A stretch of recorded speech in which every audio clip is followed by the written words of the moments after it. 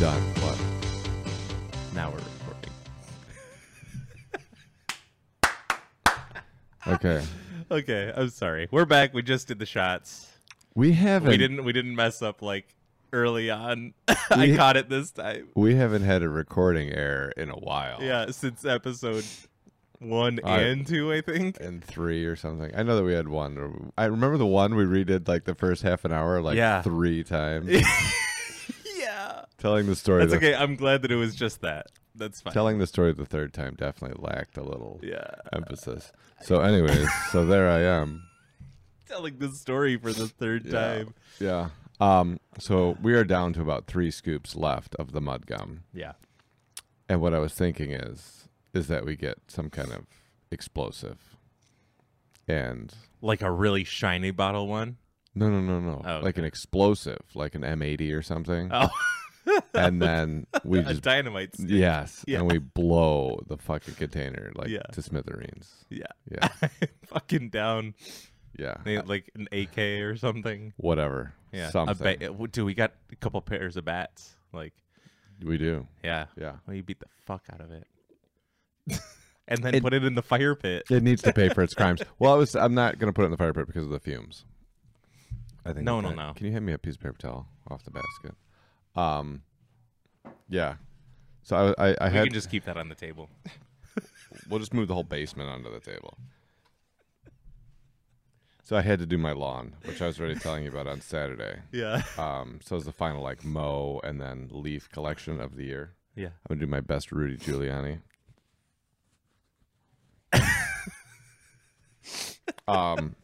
So anyways, they had a I mowed it and did the leaf collection. My neighbor was out doing his mowing and leaf collection at the same time. It was kind of like if you're a homeowner.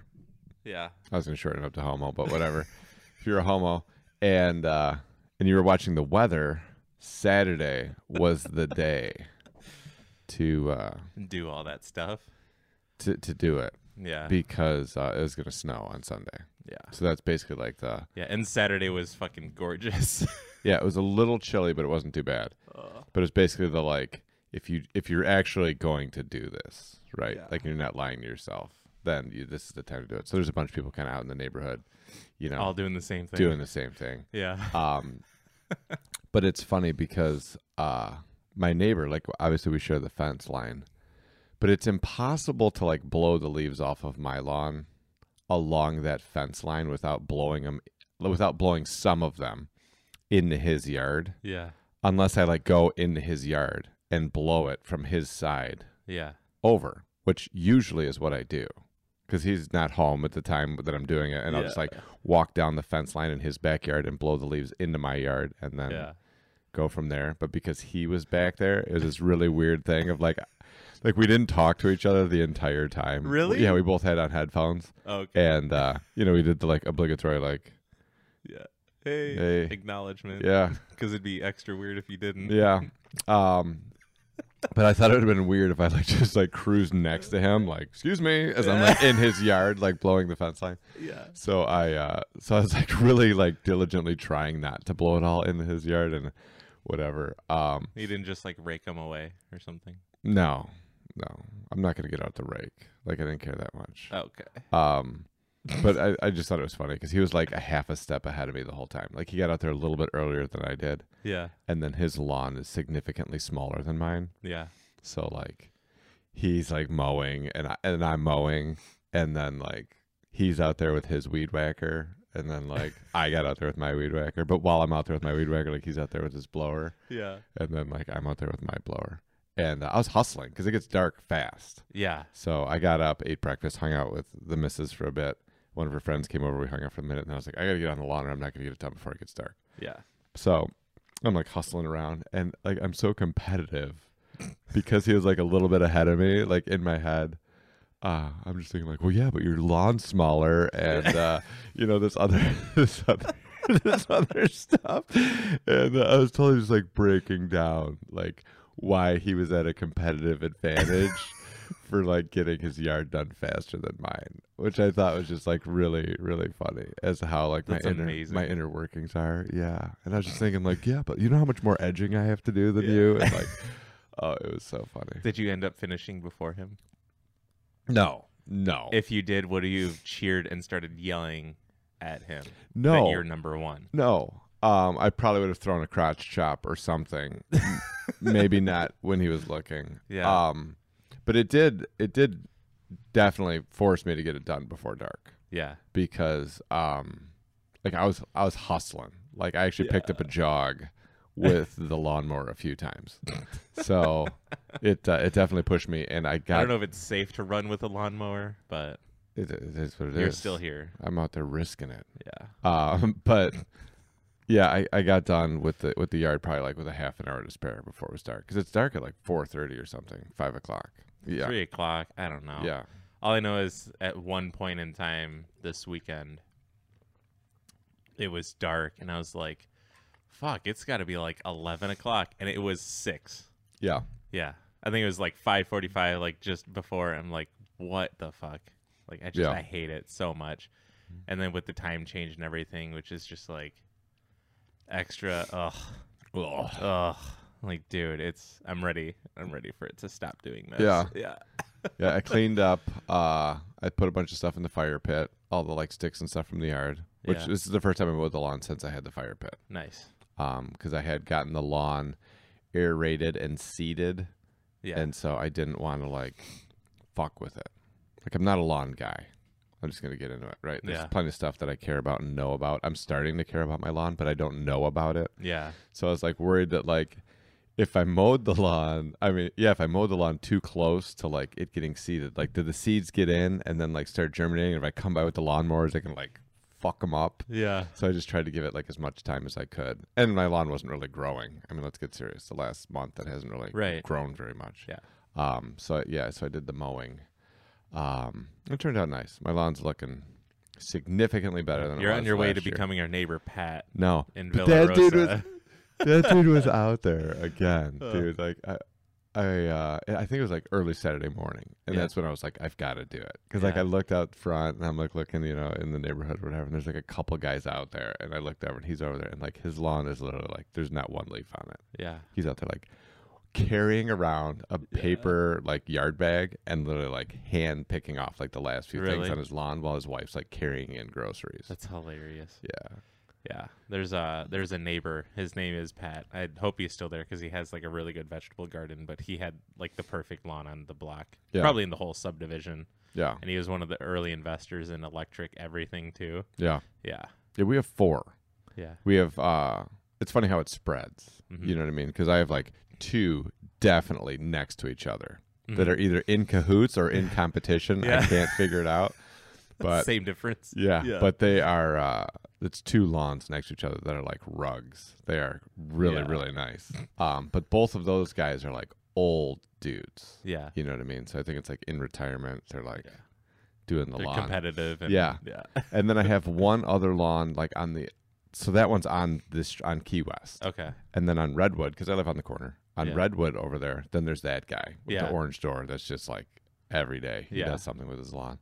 I think his situation is he just hates his wife. So that's like his ability to like, I'm just going to go outside and work on the lawn. Yeah.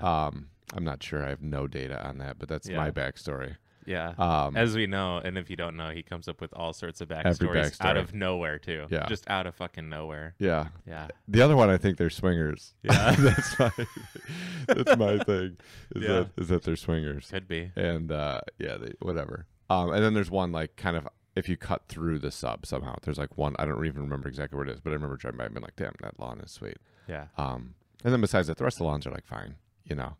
But that guy for sure. Like, I don't know if I want to go over and like ask him for some advice just to like ease the tension. I'm sure on his side there's no tension, but on my side there's tension because I'm just like, dude, leave your fucking lawn alone. Yeah. Like, but maybe next year I'll go over and ask him for some advice. Yeah. But yeah, my lawn's done for the year, which is good. It's one less area of things that I have to do. Yeah. And next year, depending on how everything goes with the wedding and all that and home remodeling and everything, I want to get a new lawnmower. Yeah. Because my lawnmower is so narrow it's what kills me. Like it's so many passes back and forth with that lawnmower. That's why it takes so long. Like my lawn's like a third of an acre or something. You know, it's nothing crazy, but it just takes a long time because like the bag is small, the mower is narrow, so you're like doing a shit ton of trips and you got to dump it all the time. Yeah. So I'm just gonna get like a nice wider, good lawnmower. Riding lawnmower? No, because then it would take up space in the garage. Yeah. I'm not gonna build a shed for it.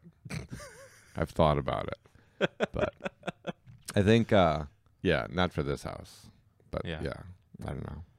I still wonder like if I'm gonna build it like a tree house. Oh yeah. You know what I mean? Like if I reproduce, like would I build a little tree house in the back? Yeah. I don't think so. I don't think we're gonna stay here that long. Yeah. You know, I think like by the time my hypothetical future offspring are around and old enough to like be able to climb up into a tree house, we'll probably live somewhere else. Yeah. Yeah. At least that's the game plan. Like where? I don't know. So the next house I would like to do, like a fixer upper would be like the game plan. So then we would probably live in this house for a little bit while fixing up that house a bit, and then move into that house, rent out this house, and then get that house up and squared up, and then probably go with like take home equity loans out of both of these houses, and then get like a house that we really want to stay in. Gotcha. And then rent out both of those houses. Okay. Is kind of the game plan. So the next house was probably we're like 5 years out from that. I mean, it's not like around the corner. I'm like scrapping together money just to like try to finish this house up. It's not like I'm like, where am I going to get my next house? Yeah. But it's just going to depend on the market and where like I think realistically like I can get a good turnaround deal. Right. You know, because this house is going to be like in my possession till I die. Yeah. Anything after this, I'm not really tied to. Right. You know, but like the remodel on this house, the way that I've gone through this house is just that like this house is going to be in my family forever. So yeah. So like the next house, it's not a huge thing. Like if I can get a good deal on a house that like just needs a full makeover that I feel confident that I can do in a short period of time, that I can turn into a rental. And if I get done with it and then we decide like we just want to sell it, like I'll do that. Gotcha. So that one will just depend on like an opportunity. It'll be the best opportunity that I can find. Yeah.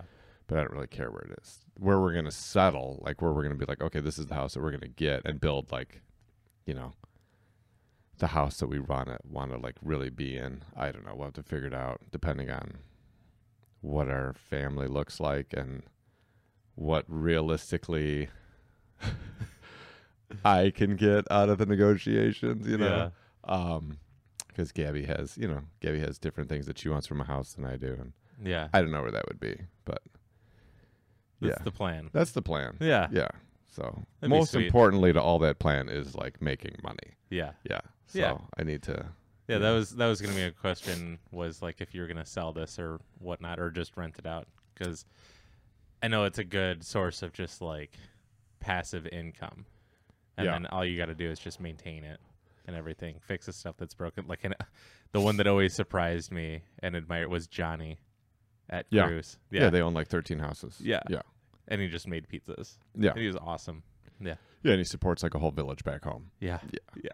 So this house specifically, like I'm rebuilding like literally to the studs. Yeah. So when I get done, it'll basically be a new house in place. Yeah. Right. So the reason I'm doing it that way is because like the maintenance end of like house stuff or updating or anything like that will be zero. Yeah. So then the idea of like passive income will be reality. Yeah. You know what I mean? Like passive, like, you know, the roof's good, like everything's good. And a ton of shit's just new. Yeah. Everything's like new. Yeah. So you don't have open wiring everything just on the outside. Right. Or like, hey, you know, like we need this or we need that or whatever. Like the house will be all set up very well for like, all right, this is it. And it's all, you know, like everything's in good shape. Everything's set up. Like I don't have like old beat up this or old beat up that or whatever. And I'll know like everything's good. So then the only thing I'm dealing with is, you know, I don't know. Like I guess like there are always like the risks of like legitimate shit happening. Right. But for the most part, I'm just trying to mitigate that because I don't want to. A house on its own is a lot of responsibility. a marriage takes a lot of work. Yeah. Being a good parent is a big commitment. And then having a career and trying to disc golf if possible. You know, like I see the future coming in with like a whole like, you know, bunch of responsibilities. I then don't need like my passive income to become a part-time job where I'm over here like, what needs to be fixed again? Like what circuit isn't working and you know, all that. So I'm just trying to do that. The other thing is, you know, like someone else will get this house. Like if heaven forbid I die, then like Gabby will have the house and I don't want her to have to worry about like the condition of the house or like in the future, like if my kids take over the house, like same thing. I just don't want them to have to worry about like, you know, is this in good shape? Is that in good shape? It's like, no, everything's in good shape. Yeah. So that's that. And I just like the location of the house and how the house is set up and where it's at. Like, I just think it'll be sweet forever. Yeah. I can't imagine Troy like hitting the shitter and becoming a ghetto. Right. Like, it just seems weird. Yeah. It's just like, it's a community that's like so wrapped up in community. You know what I mean? Because of the demographics of the people that live here. It doesn't seem like a city that'll like slide into being like beat up. Right. And then like my neighborhood will go to shit and my house will lose value. Right. And then neither one of my streets are through streets and I live next to a park. Yeah.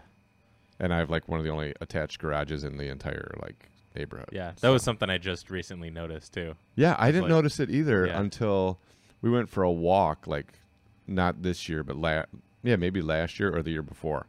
And we were walking around and I was like, yeah, like none of these garages are attached. Yeah. We are like the only attached garage. Yeah. Yeah. So I think that's cool. And then basically the way that we are set up, we're the only house set up like that in terms of like our yard and it being next to the park and all that. Yeah. And kind of the idea of like the way I want to fence the backyard in and all that. Realistically, for like, I think this house is like 1,100 to 1,200 square feet. It's like just under 12, I think.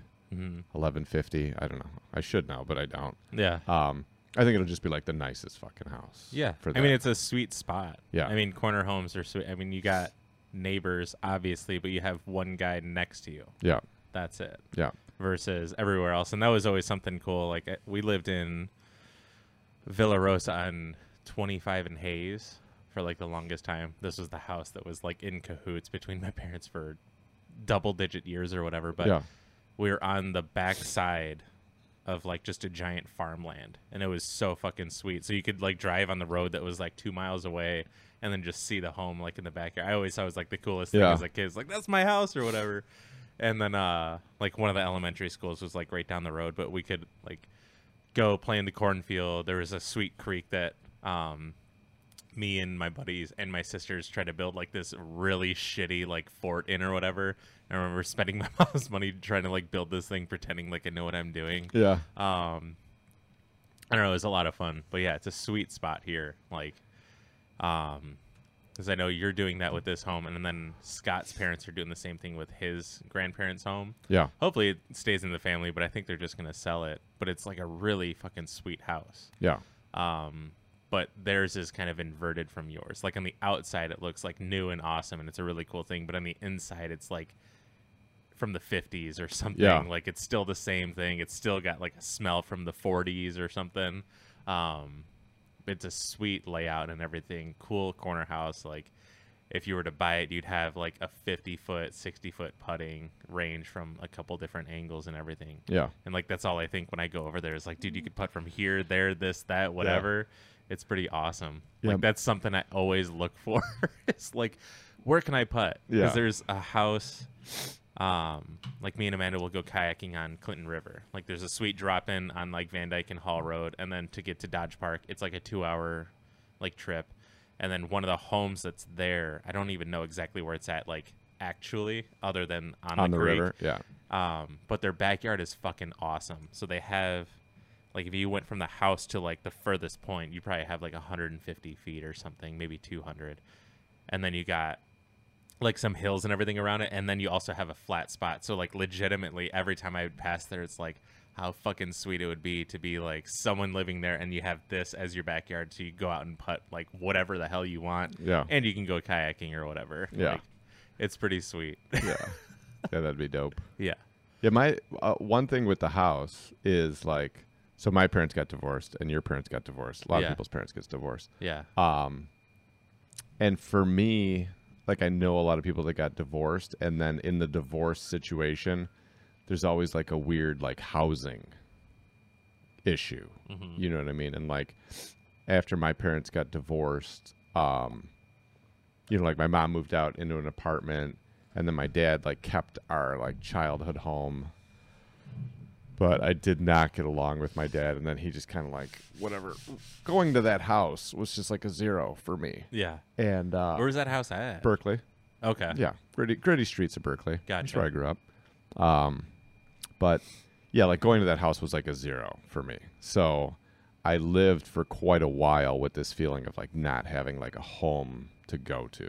Yeah. You know what I mean? Especially like when I was on the road doing horses and stuff. I'm like, all right, like where am I going to go next? Like how's, you know what I mean? And like part of the reason why I was on the road for like 10 years was because like I just didn't really feel like I had anywhere to go home to. Yeah. And that created some complications for me as a human. Yeah. So with this house specifically, I just feel like I never want that to be a thing. Yeah. You know what I mean? So yeah, it's like, a shitty thing. Yeah. So like for me, I just look at like I'm building, you know, this home base for like my family forever. Like there will always be this thing that like, you know, is a home to go home to. You know, Right. I'm trying to make it in like a nice home that like will always be there. It'll always be like the cornerstone of everything else. Like if everything else goes sweet, then sweet. But if everything like somehow doesn't work out or falls apart, like there's always this. Yeah. You know? And that's kind of like a settling feeling for me. It's like, okay, cool. You know, no matter what happens, like, you know, my kids or whatever, Gabby, whoever, it's like there will be a home, you know what I mean, that's like comfortable and homey to like have in life. Yeah, totally. So yeah, that's important to me because I hated that. And not to get all chick flick on you, but there's a Lana Del Rey song that the music video Ride at the beginning of it. She like reads this little poem or whatever that starts that music video before it. And she like goes through this poem, and it's like first time I ever heard it like really hit me because she talks about that. Really? Yeah, she's just like, you know, like there's no sense in like talking to people that have a home because they don't understand like what it's like to not have a home, you know? Yeah, like, that falls into the like I can only imagine, and it's like the toughest thing. Like even if I'm on the side of like I can only imagine, it's sort of like it sucks because like even if you think like you're getting it all the way, like imaginary wise, you're still like at most 99%. Yeah, you'll never get like 100 unless you like experience it. Yeah. So, anyways, yeah. So did you get out and throw this week? No, I didn't throw anything besides like in the basement. Yeah, and then Saturday happened, and then that was like the nice day where it's like, okay, I can go out and do some like other chores that just kind of really suck in the cold or impossible. Yeah. And my car being one of them. It's funny because like we own the property, but somebody put up like a stick because my car's just been sitting there. Because like normally I'm driving with Amanda and we just take her car, or I use the big red Jeep because it's available and whatever. So my car just sits and sits and sits. And then I found out that there was a leak in it when we had to move it and everything. And it's like, okay, that makes sense why like the windows sometimes fog up. There's water like that's accumulated on the driver's side because the drainage that normally goes through the posts like out the door is just like going into the car. And it's always had this problem, but it's like really bad now. Yeah. And it super sucks. So I really want to just like silicone off that thing just so it isn't a problem. Flex Seal. Yeah, exactly. So that was fun. Yeah. I tore down the really crappy shelving that was in the garage, put that all aside, put up like got one of those prefab ones from Home Depot that I love. Yeah. And then I don't know, just set up some other stuff. Like I got like a base setup. Like I know we were talking about it before in the basement, but now it's like basically done. I still need to finish rewiring the stereo that I got from you. Yeah. But I was down there just like jamming out to some shit, realized like the difference between yours, like this system and what that is. And I was just laughing because like I was able to see it like immediately. Yeah. And then I started getting audio files like on YouTube for like recommended. I was like, of course I'm getting audiophile shit, like Right. how to build this for like be an audiophile for $500 or whatever. Yeah. Like I'm not even gonna indulge, like, because I'll go down a weird rabbit hole with it for sure. 'Cause, Yeah. like, eventually, like I was telling you, I've always wanted to do it, and I was talking to you, so thanks again for that setup. But my dad has always had it with him. Yeah. Like my dad works in music. Like he doesn't work in music, but he works surrounded by music. Yeah. Which I've always found like fascinating because like he's able to do like all these really complex things, and then he doesn't listen to just like instrumental stuff. Like for me, I'd have to listen to instrumental stuff, and that's all I can listen to when doing stuff. Otherwise, I start like singing to the song and doing this and that and whatever. Yeah. And what I'm like having to do, I can't do those two things. Where my dad just can. He can rip through a ton of shit. But he's always had like a pretty sweet setup, and I think his setups is still like really good receiver. Yeah. And then everything else is like nostalgic type purposes. Yeah. Which is sweet. Yeah. There's different. It's just like disc golf. Yeah. You know what I mean? Like there's different, and I appreciate different setups. I mean, it's literally the same thing. Like all these different bags and all these different things. Like I love going and playing with the Deluxe Mini, right? And I love going and playing with like the Prodiscus bag and all these different. It just has a different feel to it. Yeah. And so like different setups. Like I love this setup the best because obviously like it's the best quality of sound, and like I can truly like listen to it and be like, yeah, this is fucking crazy. Yeah, like sitting down here and like I'm gonna do it again at some point, but sitting like in the middle, like how you had it set up with like how you're supposed to listen to it. Yeah. Just listening to songs that like no matter what always give me like the chills or whatever. Yeah.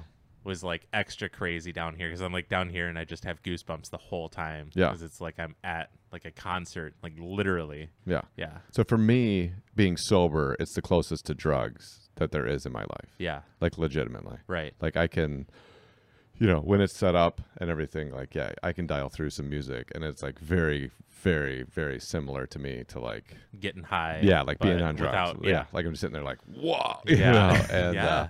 And it can take me through some stuff and like really emotionally impact me and do all that. Yeah.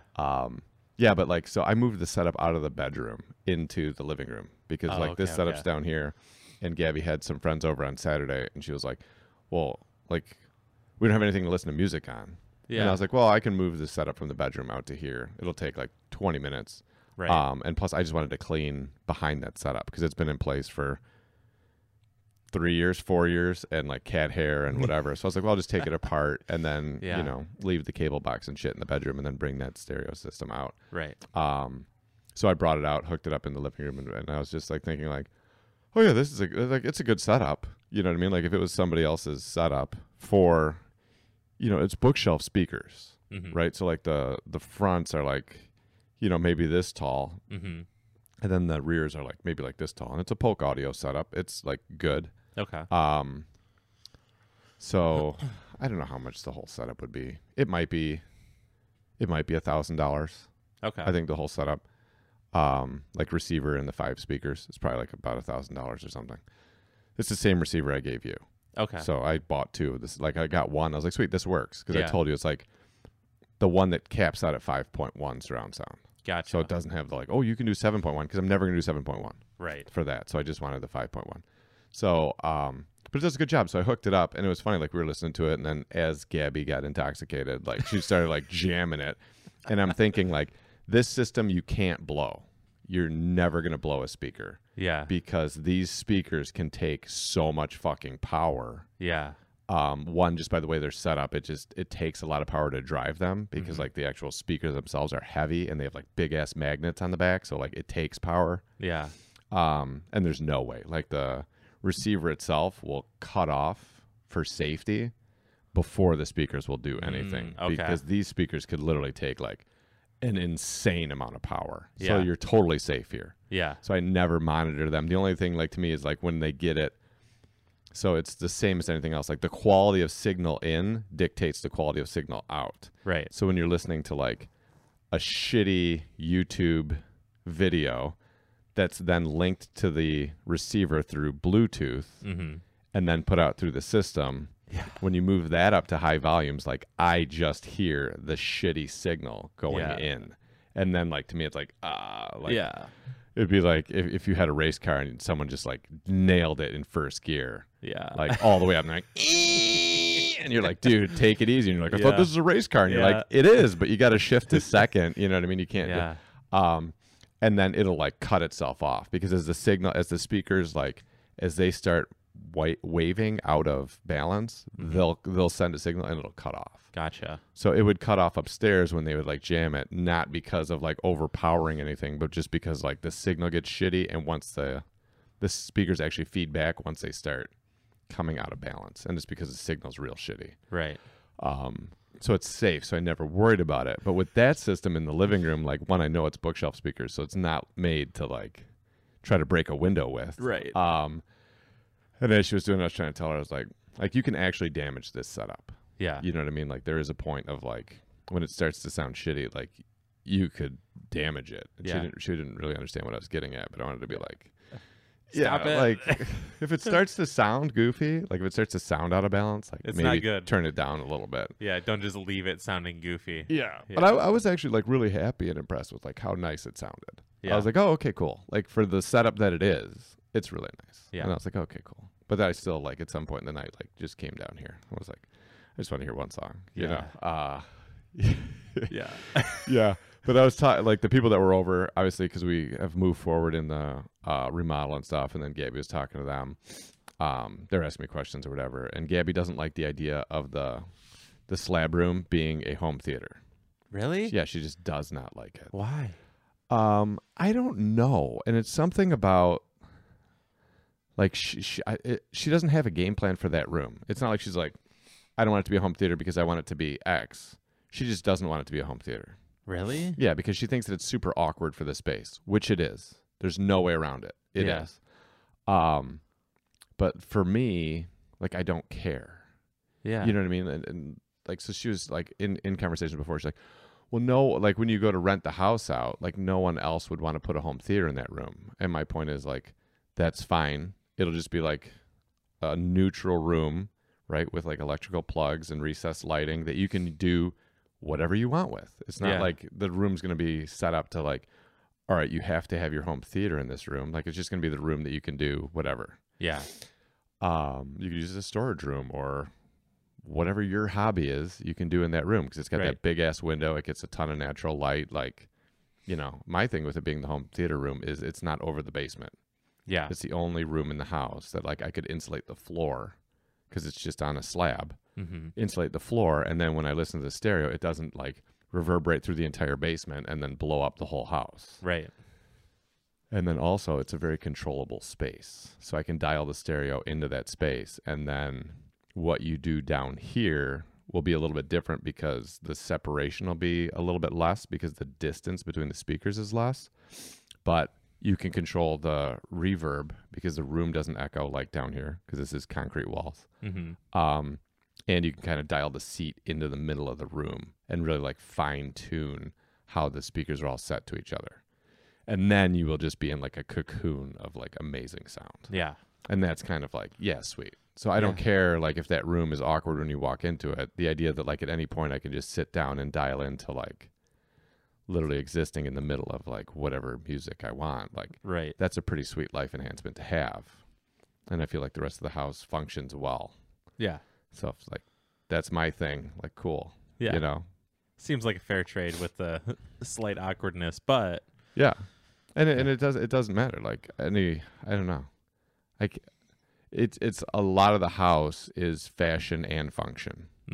Right. And there's some areas of the house that like for me are overtly fashion over function. Like that's not exactly how I'd want it, but it looks like it's going to look the best. Yeah. And then that would be the part of the house that'd be like function over fashion.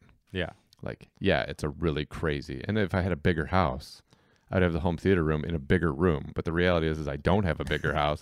Yeah. And I have a ridiculous home theater set up. So it's just going to get crammed into a smaller room. Right. And it is what it is. Right. Yeah. Until you get a bigger house and you can make a big one. Yeah. And then at some point I'll have like a crazy stereo room. Yeah. And just soundproof the shit out of it. And yeah. Yeah. Go in there and literally almost drown. Yeah. Round some stuff out so I don't have dead spots and go crazy. Yeah. Yeah.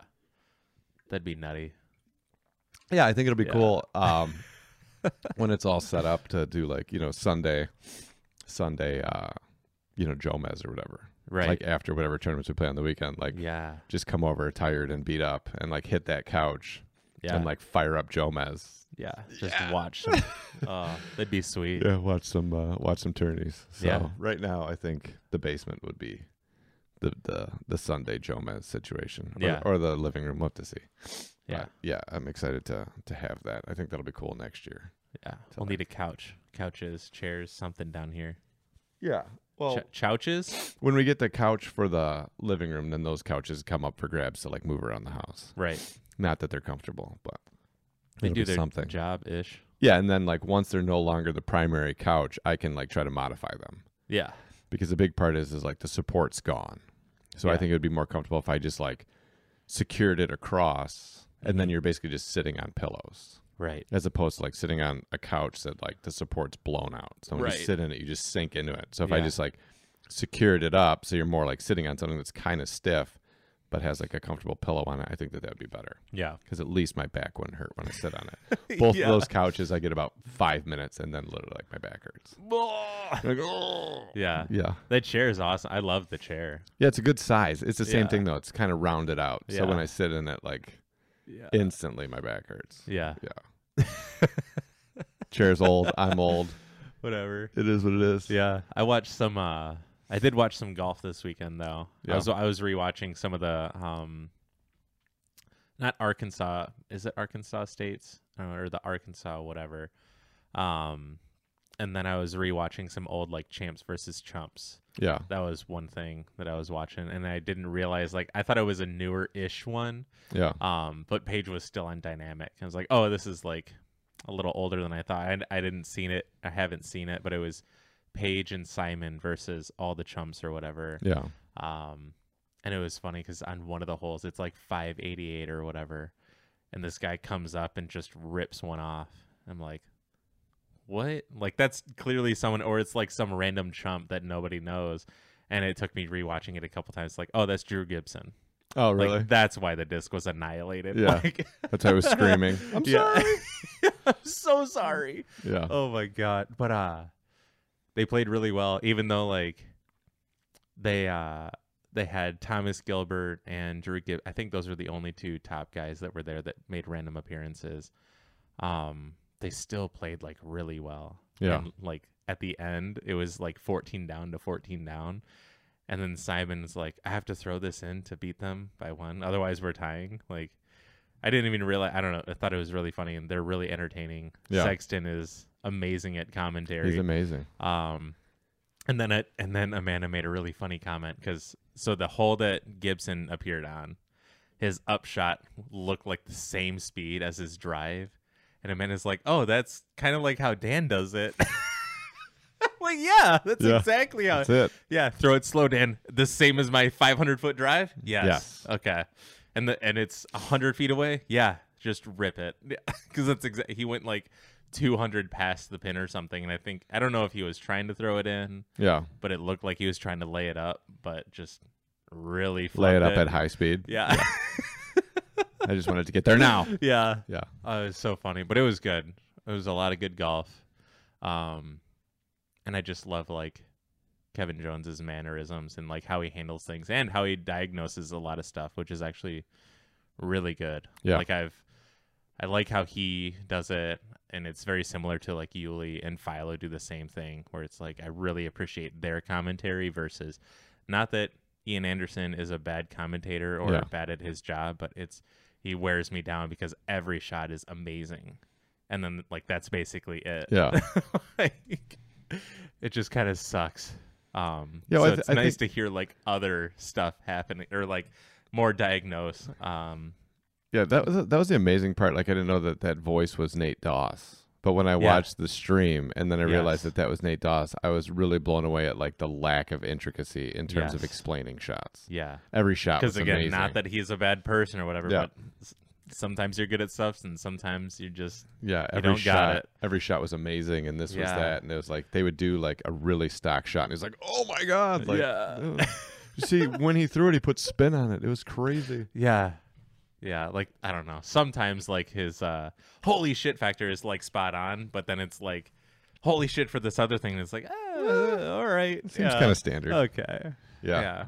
We need a longer reaction list from you. Yeah. Yeah, not just 2. Yeah. So I saw this week that Eagle re-signed a 3-year deal. Yep. Because we were talking before about like if there'll be any changes. We're both under the impression there's not going to be any like major changes. It'll just be like people that aren't signed. Yeah. Getting signed. Yeah. Because I don't see like Conrad, Eagle, Simon, Girthy, any of those people Tom, like moving, like doing anything. So, yeah. So I thought that was pretty standard. And I wonder, like, I don't know, because I didn't do any research into it because I was like busy working on the house, but if they released the details of the deal or if you had heard anything on it. No idea. I know Brody signed a 2-year extension. Did he? I saw that, yeah. Okay. With Discraft. I didn't know that he had just signed a 1-year deal, but I guess he did. Yeah. Last year he signed a 1-year deal. Yeah. And I remember people were like, whoa. Yeah. Both sides, because he signed like a $30,000 contract. Yeah. And people were like, he got offered a lot more money from other people, but he wanted to go to Discraft. Mm-hmm. And then some people were like, well, I can't believe they'd give him a $30,000 contract when he hasn't X, Y, and Z, whatever that is. Yeah. But I'm wondering, like, with the 30,000, like, obviously his memorabilia or whatever merchandise, however you want to put it, like, did very well. Right. So I wonder if in that first contract there was merchandise money, or if the second contract is then vastly different based on the fact that, like, Get Freaky and Dark Horse and all that stuff that he did, like, sold really well. So then his second contract reflects that. I don't know. I'm always interested to see, like, how that stuff works out. Yeah. Yeah. Yeah. Good for him. Yeah. Yeah. I thought it was good. And I still like the impact that he has on the sport, because I like the idea of, like, he's not a, like, starting from scratch human being, but he is a, like, getting into disc golf from a different background with a shit ton of people watching him. Right. So he, like, really expands, you know, getting the process of getting into disc golf and how sweet disc golf is to a bunch of people that might normally not, at least as rapidly, get involved. Right. So I think that's good. And I think that Discraft is smart to sign someone that has such a social media following, you know what I mean? And then the fact that it worked out the way that it did isn't surprising. Yeah. And to those who are like, well, why did he get blah, blah, blah? I think that's like the big thing, is because he has a huge audience. Yeah. So for this. And he's he's a professional, just like in the sense of being a professional and knowing how to exist in, like, that world. Yeah. And then again, like, have the audience that he built up doing all this crazy trick shots over the years. Like, I've watched it like multiple times and it's nutty. So I mean, doing all that doesn't surprise, like, it does surprise me, but not like, why does he get it? But like, it's sweet that he did. Yeah. Like, I find the why did he get it funny. Yeah. I just find it funny. Yeah. Why did he get it? Yeah. It's like, you live in a world, like, I don't know. There's people on Instagram that come up. So, all right, let's just get into this. So one of Gabby's friends wants to be a model, Hannah. So I did research on Instagram on models. Yeah. Right? Like Instagram models or whatever that is. Yeah. So before, my Instagram was basically CrossFit. I mean, like, disc golf, working out, you know, whatever. So my feed was always like dudes, dudes lifting weights, people from disc golf, CrossFit people, guys and girls, because a lot of the CrossFit people that I follow are women, because I think that they're great. Yeah. And then, like, obviously, because I'm a guy, like, I just randomly get hit with, like, you know, people that are Instagram models or whatever that is. Yeah. But I don't really engage in that part of Instagram. Yeah. Like, I look at whatever it is that I look at, but that's not really the thing for me. Right. But so I was looking into that thing because I wanted to, like, see, like, what is that thing? You know what I mean? And other than, like, the first couple weeks I was on Instagram, I just have never really gotten into that. Like, when I first got on Instagram, I was like, what is this all about? And then I was like, oh. Yeah. Okay. Now all this weird, like, lip filler shit, alien-looking people make sense, because these are the people on Instagram that have, like, millions of followers. Right. But anyway, so I, like, went down the rabbit hole of, like, what is this girl? How many posts does she have? How many followers does she have? What are the pictures that she has on her thing? And trying to put together, like, a data set. Like, my brain works, so I could, like, try to assist in this thing of, like, this is what I've learned from my, Instagram research. Yeah, if you want to do this, here's how I see it being done. Here's how I see it being done. Yeah. So my feed now is just all that. All terrible. aliens. Yeah, Gabby even yesterday was like, "What the fuck?" And I was like, I don't know. Like I told her what I was doing, and I was offering my insight because Hannah had a photo shoot or something last week that she went to, and then she was talking about that, and I was like, well, this is what I learned. Yeah. From my time, this seems to be successful. Whatever. Yeah. And then I'm back to using Instagram the way that I normally use Instagram, but you still have that lag of now there's just. You're going to get hit with that. Yeah, with all this stuff. So Gabby, yesterday, we were laying in bed watching TV, and she was like, what? And I was like, I don't know. But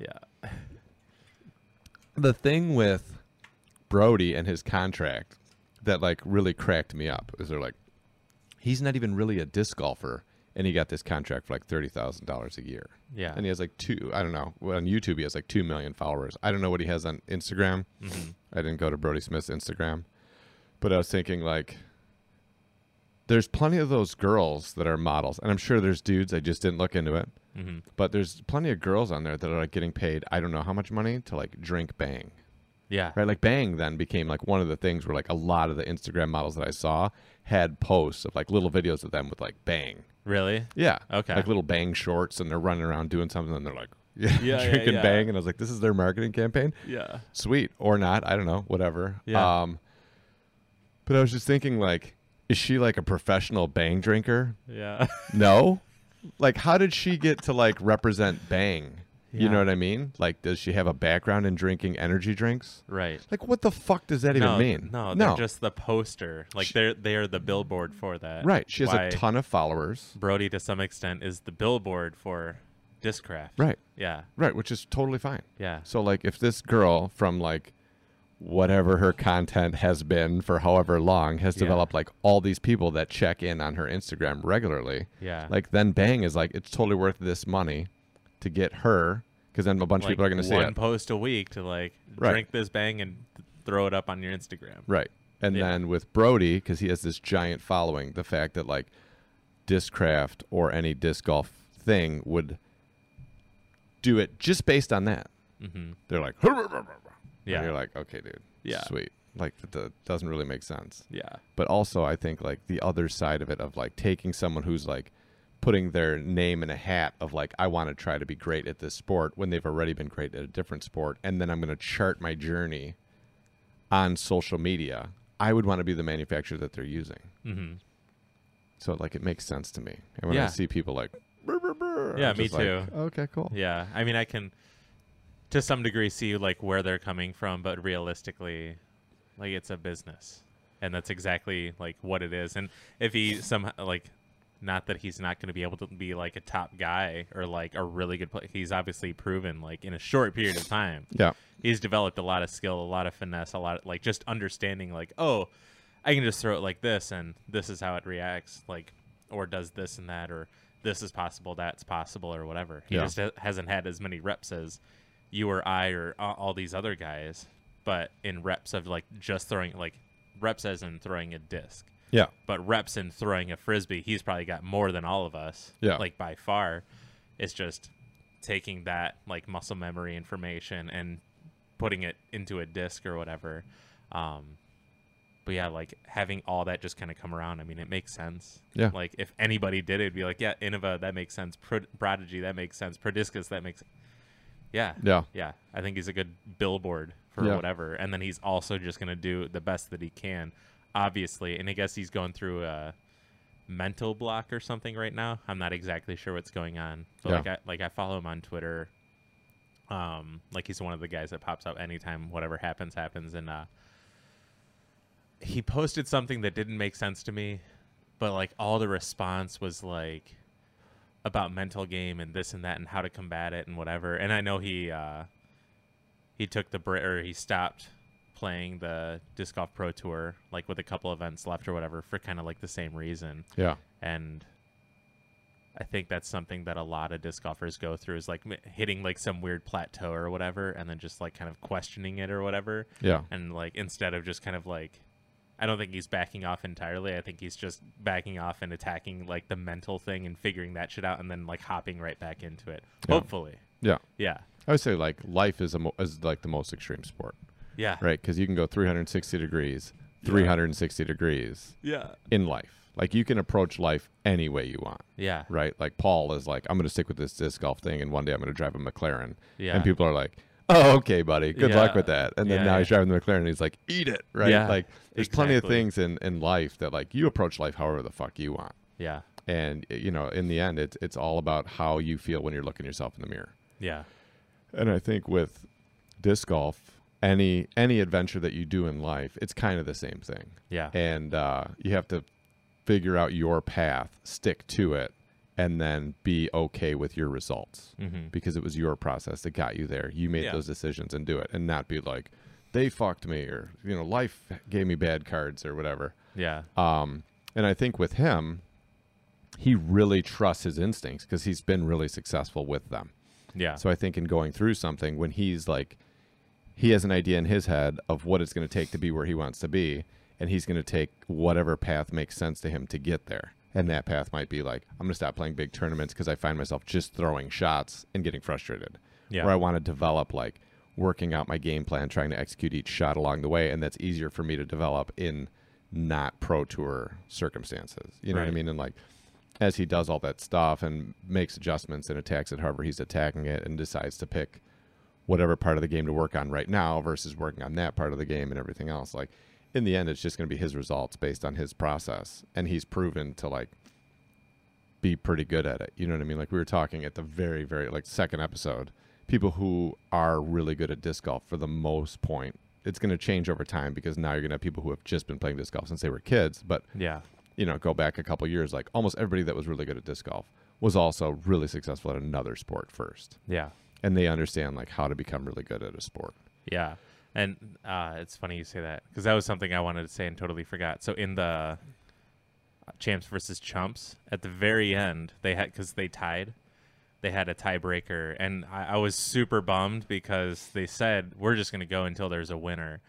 And then they ended up changing it. Like, it's just a one-hole playoff. So if you tie on the playoff hole, you just tie across the board, which I thought was super lame.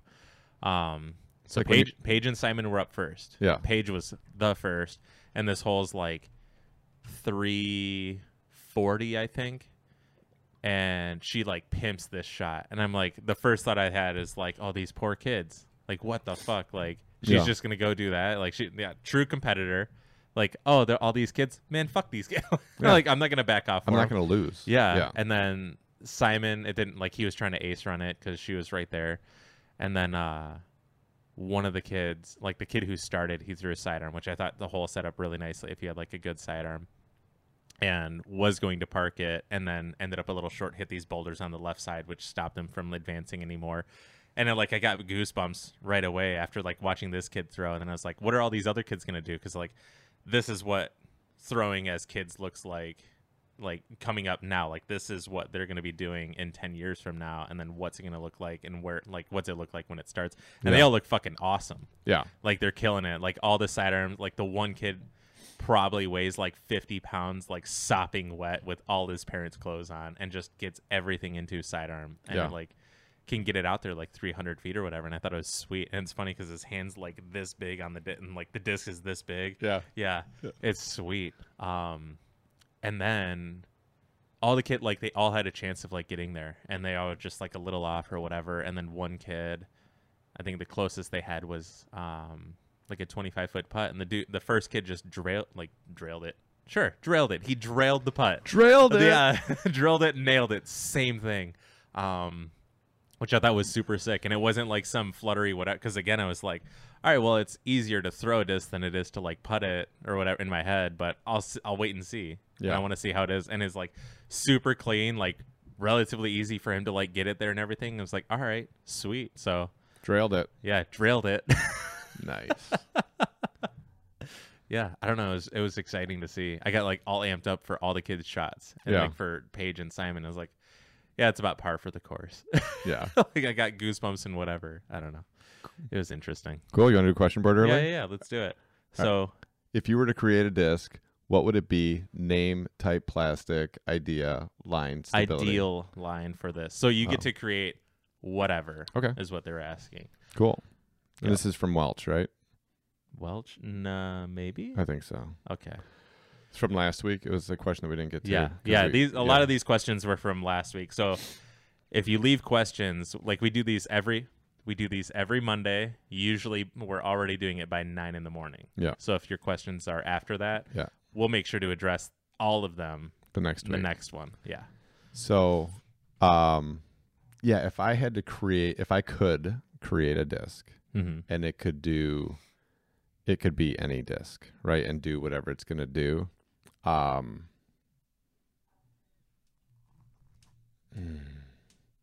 It would probably be a putt-and approach. I think would be my disc. Okay. Yeah, and I think it would be somewhere in between a jokery and a zone. Okay. Somewhere in between those two. Similar style. You know what I mean? Flat top, kind of like the bottle cap style, whatever European. There's like a name for that style. Yeah. But it would be like that style. Okay. And it would be probably similar to like the Ultrium plastic. Because like I think that plastic holds really well. Yeah. So it would probably be what are those? 3 to 4 speed. It's somewhere. It'd be like a 3.5 speed or something like that, and then like 4 for glide, I guess, and then maybe like a 0, 2.5. Yeah. 0.3, something like that. It would just be like right in between those two discs. Brand new. Yeah. Right. Because the issue with me with zones is they start out at one thing and I feel like they lose stability kind of on the faster side of stuff. I think jokeries hold their stability much better. But I like that the zone is like a little bit faster, and I like that it can be a little bit more stable. So I guess I would basically make a little bit faster, a little bit glidier jokery, slightly more stable jokery. Yeah. Yes. Yeah. That's kind of what I thought. I was trying to think like what you were gonna pick, and that's probably about where I thought. Yeah. Mine would be. Can you guess? It is a disc that I throw a lot and I like a lot. The D2? No. D1? No. It'd be the same thing basically. Yeah. But I think I'd want like if this were something that were like an all around disc, like if it was like I don't know what to throw in this hole. Yeah. It would probably be whatever like a faster version of a Mercy would be, basically. Yeah. And then the only thing that I'd want to change about the Mercy is like the bottom lip. Instead of it having like the weird like indentation, it would be like a fully like bullet nosed putter, and maybe like slightly deeper. Yeah. Because it's a little shallow but not terrible. So like the P2 is a little more deep. If you could like split that difference, I think right there would be awesome. Yeah. And then having like, I don't even know, like a CE version of that, like something that's a premium plastic but nice and tacky and holds durability. Like it's all discs and plastics, they get to like you have the brand new state and then they wear into whatever they're going to be, and then they're in that state for like the longest period of time. And I want it to start out pretty stable and then beat to this thing that's basically neutral, and you can throw it like as hard as you want, and you can get it to stand a little or throw it flat, and it just kind of like drifts off to the right, kind of. Because like that would be probably like the ideal thing for me. And it's the MD or Coyote or Mako 3. They're all basically the same version of that disc. I really enjoy it a lot. Yeah. Yeah, I think that'd be like a great go-to type deal. Yeah. I think what mine is looking to be would be a putt and approach version of a stable Wasp flight characteristic. Okay. And then the design of it would be jokery or zone, something like that. Yeah. That would be exactly what I'd be looking for. In like a Pro Discus plastic? In like an Ultrium plastic. I'm trying to think of what else it would be. Some like really nice premium star equivalent plastic. Yeah. Like not Champion, not premium. You know what I mean? Not like that plastic. I would want the like opaque kind of like star style plastic. Okay. What would the name of it be? I don't even know. The Drailer? Oh my god, I don't even know. Would I name mine like the Huracan? Yeah. Yeah. Why not? Add the Adventator. Right? That's one of the Lamborghinis, right? I don't know. Lamborghini Mercy. Yeah, the Countach. Yeah. Yeah. Just go back, go back to like 84. Yes. 83. The Countach. I had a little model car, like a little black one of the Countach, and I thought it was the coolest thing. It was my favorite car as a kid. Yeah. Also similar to the DeLorean. Yeah. Underpowered. Yeah. It looks like, damn, that car's probably super fast. Yeah. And they were fast, but not that fast. Right. Yeah, I don't know. I don't know what the name would be. Like I had spent some time thinking about it once I saw the question, but I don't know what the name of it would be. Yeah. I might name it something elaborate. Yeah. Like when, nice shot, dude. What'd you throw? And they're like Sparkle Buzz GT CE limited edition first run prototype. Yeah. Thing. That might be the actual. Yeah. It would probably be something along those lines. Yeah. Yeah. I don't know. Maybe mine would be Datsuk. Oh. It would just be like the Datsuk. Yeah. You know what I mean? Just the Magic Man. Yeah. Just fucking money as shit. Yeah. Yeah.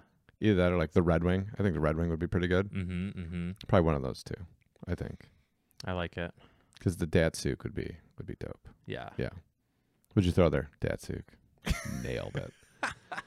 Drailed it. Drailed it.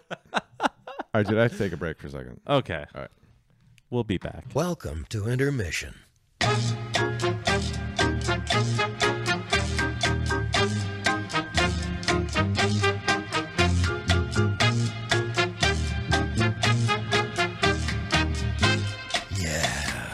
Intermission.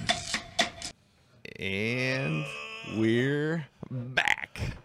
Sorry, I had to warm up a little bit. I was freezing. Were you? Yeah, turn the heat up. I had to throw on a another layer? Under Armour shirt or something.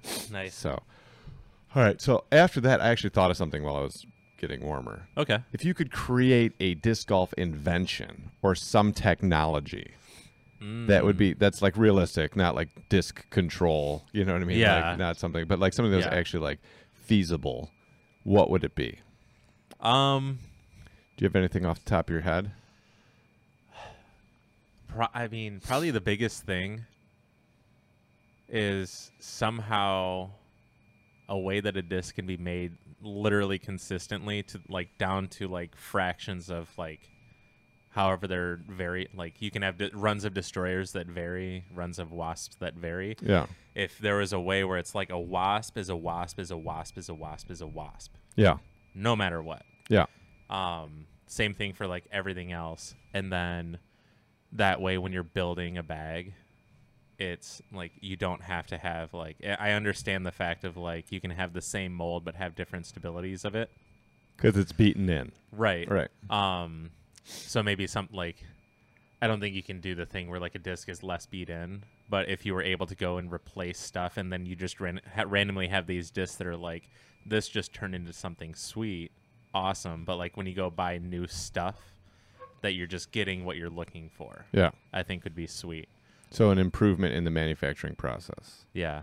I think that comes down to like diligence of oversight. Yeah. You know what I mean? So part of it is going to be like plastics, and plastics are never, at least getting them economically, are never going to be the exact same. Right. Because you're buying lots of, not lots, like a whole bunch of, lot meaning like a lot of, like a whatever, of pellets. And those pellets are, if they're recycled, if they're not, if they're produced, whatever, they're never going to be exact. Right. Like even if you bought paint. Yeah. So like if you bought like a gallon of paint today and then you bought a gallon of paint, 2 years from now and you try to put them together, like they're not exactly going to match. Yeah. Because the chemicals that go into that, the products that actually go into making that paint aren't the exact same. Right. And they're paying a lot more money and they're a lot more diligent about getting exactly the same in paint than they are in disc golf discs. Yeah. And it's just like a non-thing. You can make it a lot closer. Yeah.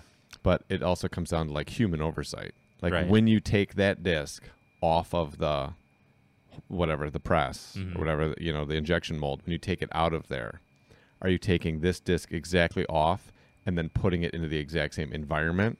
Or are you like taking one off and then another, and then you're stacking those up and then you're taking them over here and setting them up to cool, or what is that process?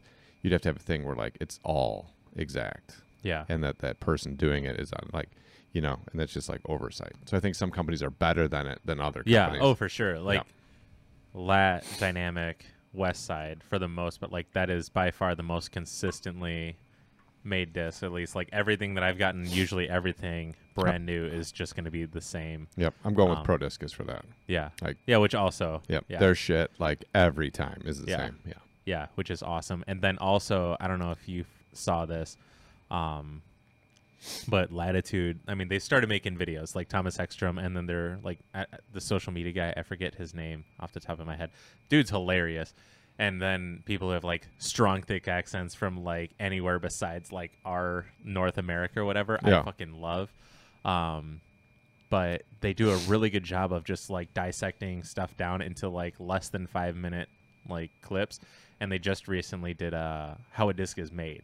Yeah. So they show like basically their full process of how they specifically make discs. I saw the video. I just didn't watch it. Yeah, it's awesome. Yeah. Like, and that was always something that was like, I mean, I tried to get into Discraft to like work there, but I had an interest of like just how shit was done. Yeah. Like it's why I'll go and work wherever because like I'm interested in just how it's done or whatever. And that was released and I got like super excited and I messaged a couple people about it.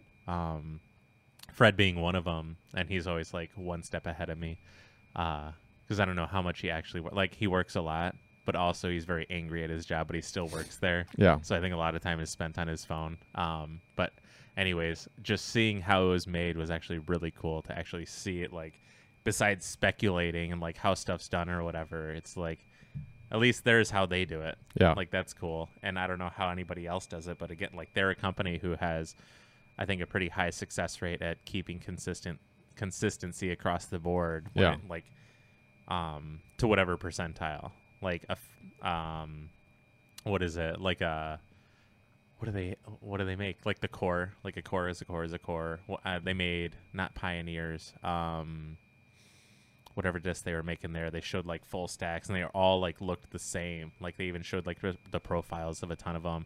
I didn't realize the thing on the bottom of the disc that creates that weird little nipple on the bottom is like this long seemingly, and then they just like snip it off. Yeah, which I thought was like super, because I never understood what was going on. And then Dan worked at Discraft for a bit, and then he was like, yeah, and then you can just like take the disc out of the injection mold and then set it on that weird little nipple thing. So like again, it was one of those, I kind of have an idea, like it makes sense even more now, and like what I was thinking before wasn't wrong, but it was like still I'm like 99% sure that I got it right, and then it's like, okay, now I see it, so now it's like I got it. Which I thought was super cool, and I really enjoy their videos because a lot of it makes sense. What's the temperature, do you know? To heat it up was like almost 200 degrees. I think it was like 180 degrees, and then they have like a curing process for all the plastic pellets, and then they have this crazy contraption thing where you have like, they had all the white pellets in this one, they had like all blue pellets over here, and then they had one in the middle, and then they can mix them depending on what color they're trying to go for. And then I think that cure time's like 3 days, like 2 or 3 days or something like that, to get them so there's no imperfections. So I don't know if that's something that they do that other companies don't, but that seems like an extra step process to make sure they're putting out like the best quality product that they're making. Yeah. Yeah, I don't know, but it's sweet. I really enjoyed it. Yeah. And everything at like Thomas is like a very intelligent guy, even though like for a guy who doesn't seem very athletic, because maybe he really likes beer and or cheeseburgers, but his insight and how to do everything makes a lot of sense. Yeah. And I just really enjoy it. So if you haven't seen it, check it out. You check it out. I'll check you it out. guys check it out for sure. We'll check it out. Yeah. Yeah, I was thinking, what if you had like a what are those radio frequency ID cards, or the chip? Do you know what I'm talking about? Yeah. So it doesn't. There's no power source to it, Mm-hmm. but if you hit it with a thing, it'll like when you go to swipe into a building. You know what I mean? Yeah. Like something you can just hold the card next to the thing and it reads the little chip inside the card. If you put that in a flight plate. Yeah. So that way, like when you're out there, you could then have like the little wand when you're looking for your disc and shit, and then it'd be like, meep, meep, Yeah. and you're like, oh, there it is, and then you're like, oh, there it is, and it's like, you know, or when you're looking at it just off the fairway at Stony, Yeah. you know, and you're like, meep, meep, Yeah. you know, you could find it. I think that'd be really cool. Yeah. Like For sure. I don't know how long it would last before it got beat up, but it would probably last a good amount because it's not like the center of your flight plate's taking a beating very often. Right. You know what I mean? Yeah. So if you could put it just kind of in the center of the flight plate, like in the plastic, I think that would be awesome. Yeah. Something. Because then you could find them. So I don't know. Or at least the general area that it's at. Yeah. Like it's obviously here. I just can't see it. Right. Because Yeah. that's like the hard part when it's like it landed here, especially in the tall grass where it's vertical. Yeah. Like you're literally like a foot away from it for 25 minutes. Yeah. Have walked past it like for the last 20 minutes. Yeah. Yeah. So I don't know because they have like, I don't know if they have an incentive to do it as a manufacturer because like they benefit when you lose it. Right. You know what I mean? Yeah. So It's one of those like, we're not going to make it to the best of whatever because eventually we need it to wear out so you buy more. Yeah. Like type deal. Or when you lose them, you have to buy more or whatever. And if they made it so it was like super hard to lose, would they make up the money by charging you more? But that's what I was going to say too. And I think that would be totally viable where you could even have like a line of discs in something like that where it's like, it's the same thing. It's just a little bit more, like $5 more for this thing. The Finder series. Yeah. But your ability to like it's gonna have to like go somewhere where you're like I know it's in the lake over there, but I just can't get it. I'm not willing to get it or whatever it is. I think that would be cool. And it's like that's always the thing. Like put something in the disc to make it whatever. Like I think the technology would then be how big is this disc finder? Like the wand. Yeah. Oh, they're probably not that big. I don't know. Maybe does Steve Dodge use it? Maybe you get an app on your phone. I don't know. Yeah, that'd be sweet. You don't have to carry around a generator with Steve Dodge. All right. Favorite off-season hobbies related to disc golf?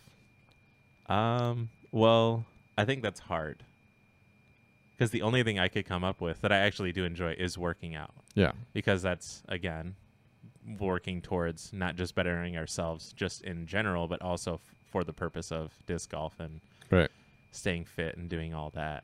Other than that, it's like throwing in the basement. Like that's fun. I don't know, doing whatever we can. I mean, the podcast is a good time. I'm glad that we're doing it. It's crazy that this is the 22nd one now. Yeah. Like we're moving. My off-season hobbies related to disc golf, would be throwing indoors and then working out. And I think I probably enjoy working out more than I enjoy throwing indoors. Yeah. 'Cause I just get more out of it. Like I like, I like being all beat up when I'm done, and I feel like, like it makes me feel better and everything else. And throwing indoors, we'll have to see this season because we're gonna have a little bit different space to throw indoors in. But every time I do it, I just feel like it helps. It does some stuff for me, but I'm always like, at least on this floor and everything, like I'm always nervous about like slipping. So like I enjoy doing it. I more enjoy like just having disc golf people over. Have you seen the real quick? Have you seen the turf that's at Home Depot? Yeah. Yeah. Have you thought about getting that for down here? Yeah, but I don't know how I like put it to the ground. Yeah. You know what I mean? Like I can't really like just glue that to the ground. Right. And I was thinking like that Gorilla Tape, they make the double-sided. That shit fucking is strong. Yeah, so the issue is then when I pull it up, it's going to pull up the tile. Because I just put a piece of duct tape down to like have a fault line. Yeah. And when I pulled it up, that's what pulled those like corners off of really? those tiles. Yeah, it was like regular duct tape. God. Not even crazy duct tape. No shit. Because those tiles, because the tiles are old. Yeah. And like the breaking of those tiles is what you're trying to avoid. Yeah. So if I could put like, that's what I was saying, like if I could put like a square of like Flex Seal over the top of it. Yeah. The profile of it isn't high. Right. Right. So it's not going to like impede anything if I put the mat over it or anything like that, if I want to play ping pong down here or anything. Yeah. And then I'm just not worried about getting it up. Like it'll just stay there, which is fine. Right. But like the turf, I would have to secure the turf to something that then I could move. Right. And then how do I secure that down so it doesn't slide? Mm-hmm. And then what does that look like? Like am I just putting it on a sheet of plywood and then putting like that bolts in or something? Yeah, I'm not going to drill into the floor. Right. So yeah, I don't know what that is. Right. But the other thing is like, so that bathroom, I'm going to move the wall a little bit because Gabby wants that to be like her glam room. And like the run up is then like moved. And I'm just starting to think like for full run up drives, like this basement is probably not going to be a thing. Yeah. You know what I mean? Like I could kind of do it. Really? Yeah. I can get full run out. Like mine is significantly smaller. Yeah. But even like you can get really close to the net because the disc isn't meant to be going anywhere other than like working on form. Yeah. I don't know. know. Maybe, I'm sure. I'm sure I can. I just think like if we can go somewhere else, like where Jake's at or whatever, and we can totally. And like that would be a sweet thing. I think I would really enjoy that. Yeah. And when we went to the gym last year, it was really fun. Because we would do like some like network and whatever, but then we just did a whole bunch of like playing horse basically and working on putting and all that, and it was just fun to do. Yeah. And it's cool because a lot of the time in the winter I don't really see many of my disc golf friends, so it's cool just to like get together and do that stuff. Right. But in terms of like, I don't know, I enjoy like working out more because I really enjoy working out. Like even when I lived in New York, I wasn't disc golfing at all, and I worked out quite a bit. Right. I just enjoy it. Yeah. So. Yeah, it's awesome. It's super gratifying afterwards. And like again, like I said on Friday, I did the same thing where we'd had a very vigorous workout, got back, was watching more Scientology on Netflix, and I just before I knew it, I was just out on the floor like for 2 hours. Well, it was a pretty big workout Friday. Yeah. Yeah, it was great. Throwing discs. Can you throw with both hands? Has a disc ever been hit by a bird mid-flight? Yeah, like Randy Johnson. This count as a birdie. Haha. I can throw with both hands. It's not comfortable. It's not pretty. But we have the triple threat every year. So I can do that. I think he meant more like... Oh, 2 hands at once? Yeah, I think more... Well, like you can throw with both hands technically. Yeah.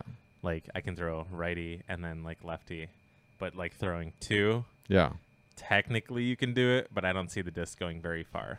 Yeah, because of spin. Yeah, like, I don't exactly. know The disc needs a spin to fly. Right. And so the one is creating the spin, the other one is creating the opposite spin. Right. Or like, is it just like on your hand as you throw it? Then that's kind of technically. Yeah. But then you're not getting anything into it because like your arm's coming with you. So it's not lagging behind to get more of a whip out of it. Yeah. So technically, Ben, you can throw with both hands. Like a push pass? Yeah. I don't know. Has a disc ever hit a bird mid-flight? I'm sure it has.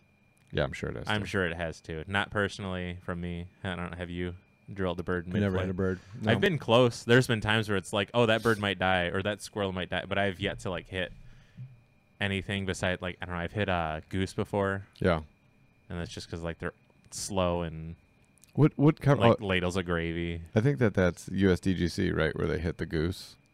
Probably. Yeah, they just nailed it, and the fucker didn't like it hardly moved. It was like, ugh, dick. Yeah. It's funny because in Michigan we have Canadian geese everywhere. Yeah. And then I'm watching USDGC and they have a bunch of Canadian geese, and Philo's trying to figure out like what they are. I think they're actually some kind of duck. You're like, no, dude, they're fucking Canadian geese, bro. They're a giant pain in the ass. They shit everywhere. Yeah. It's like they're a protected. Whatever. When he was saying that, I was like, dude, they're Canadian geese. They're a pain in the ass. Northern, whatever they're called. They're so fucking annoying. Yep. So I don't know. I've never. The closest thing I got to like really hitting that freaked me out was a deer. Okay. And I almost hit a deer real solid at Stony once. Yeah. And then actually when I was at Willow the one day, I almost fucking cranked a deer. He wouldn't move. Yeah. Like just wouldn't move. I'm at the tee pad, it's down there, like right where I'm trying to go. Yeah. I'm trying just you existing didn't spook him? Just trying to yell, like everything. Like I think it's to like slam some sticks together, nothing. So I was like, well, fuck it. Sent it. Totally. It never moved. And like I almost hit him. Yeah. But it didn't. So. Yeah. I wouldn't have been that upset. One, I don't think the disc is really going to hurt him. But two, like, come on, bro. At some point, like, you know. Come on. You're usually spooked by leaves blowing or something. Yeah. Or whatever. But does it count as a birdie? My vote's yes. Yeah, I would say so. Yeah. I would say so. I just wonder, like, you know, there's one of those things of, like, where you're trying to do it and then you do it and the feeling isn't, like, the excitement. The feeling is, like, you know. Oh, shit. Yeah, like regret. Yeah. When I was a little kid, I remember my brother did not like playing football, and I loved like throwing a football around. So I would like go outside with the football and just throw the football at stuff. Yeah. And it ended up being something that I did a lot. But so I had different. It'd this be way more fun if I had a brother or something. Yeah, it wasn't just inside. Yeah. So anyways, I was out in the backyard, and I had this Baden is the company. Okay. It's like rubber football. Baden rubber football. Yeah. And I used to use that one because it wouldn't get fucked up. I had a leather one, but the rubber one I could like throw into trees and a fence and whatever, and it wouldn't get fucked up. So I was in the backyard. I had to be like 9 years old. And there's like a squirrel on the tree. Yeah. And I was like, I'm going to hit the fucking squirrel. Yeah. So I like load up, gun this football, totally hit the fucking squirrel. Yeah. And I was like, oh my God. And the squirrel like got off the tree and then like made some terrible noise. Oh my God. And then like ran up the tree. So Yeah. I'm instantly thinking like, he's going to try to jump down on me. You know what I mean? He's like going to come murder me. he wants revenge. He's so pissed. So I go inside, I close the patio door, and then I'm sitting there. I'm terrified. And I'm sitting there at the patio door, like looking outside, and I was like, "Oh my God!" And I'm looking up in the branch trying to find it. And then I went into like the living room. I think I ate a couple bowls of cereal. Yeah. And like chilled out for a little bit. And then I went back outside, like all nervous, like looking, trying to find it, couldn't find it. Then I walked over there, and it was totally dead on the ground. Oh my God. And I felt fucking awful. Yeah. And I was like, oh. Well, I didn't actually think, like, I'm like, you know, like trying to justify. I'm like, oh, I didn't actually think I was going to hit it. You know what I mean? Like, yeah. It was more just something to aim at. Yeah. And it never had a chance. I was like, maybe. Did you take it and be like, this is your fault? No, that's what I felt. Yeah. I was like, I just felt terrible though. Yeah. And then for a while I was unsettled in my backyard because I felt like they knew. Yeah. You know, and like. How old were you? I was like 9. Okay. I think I was in like 4th grade. Yeah. 4th or 5th grade. Yeah. And yeah, I was just like, they know. Yeah. They're gonna send vengeance. Yeah. One day. One day. Yeah. One Have of they these- gotten it on you yet? No. One of these little guys. It's still, yeah. But What is that noise? yeah, I think it would be the same thing with discs, where Yeah. you're like, yeah, fuck that squirrel or fuck that Yeah. bird or whatever, and then you throw it, and I think if you actually nailed it, you'd be like, Yeah. Oh, Oh, yeah. For yeah. sure. For sure. And And you like know- every time I say it, it's like, oh, that squirrel's about to die. Like, it's the joking phrase, but like inside, it's like, just don't hit it. Yep. Like, don't. Fred is. It's funnier to me because he's much more quick to be like, no, no, because he's not typically that guy. And you Not that Fred isn't compassionate or whatever. Yeah. It's just not how he's very abrasive when you're talking, like no filter. yeah, type and you don't thing. want to Yeah. be that guy that's like, yeah, he Right. tried to hit that squirrel and he did. Yeah. Yeah. And he threw a party or whatever. Yeah, Yeah. it was a dick. Yeah. I have to pee again. I'm sorry. Are you serious? Oh my God. We are 26 minutes in after the last pee break. Well, when I'm cold. Yeah. Welcome to intermission.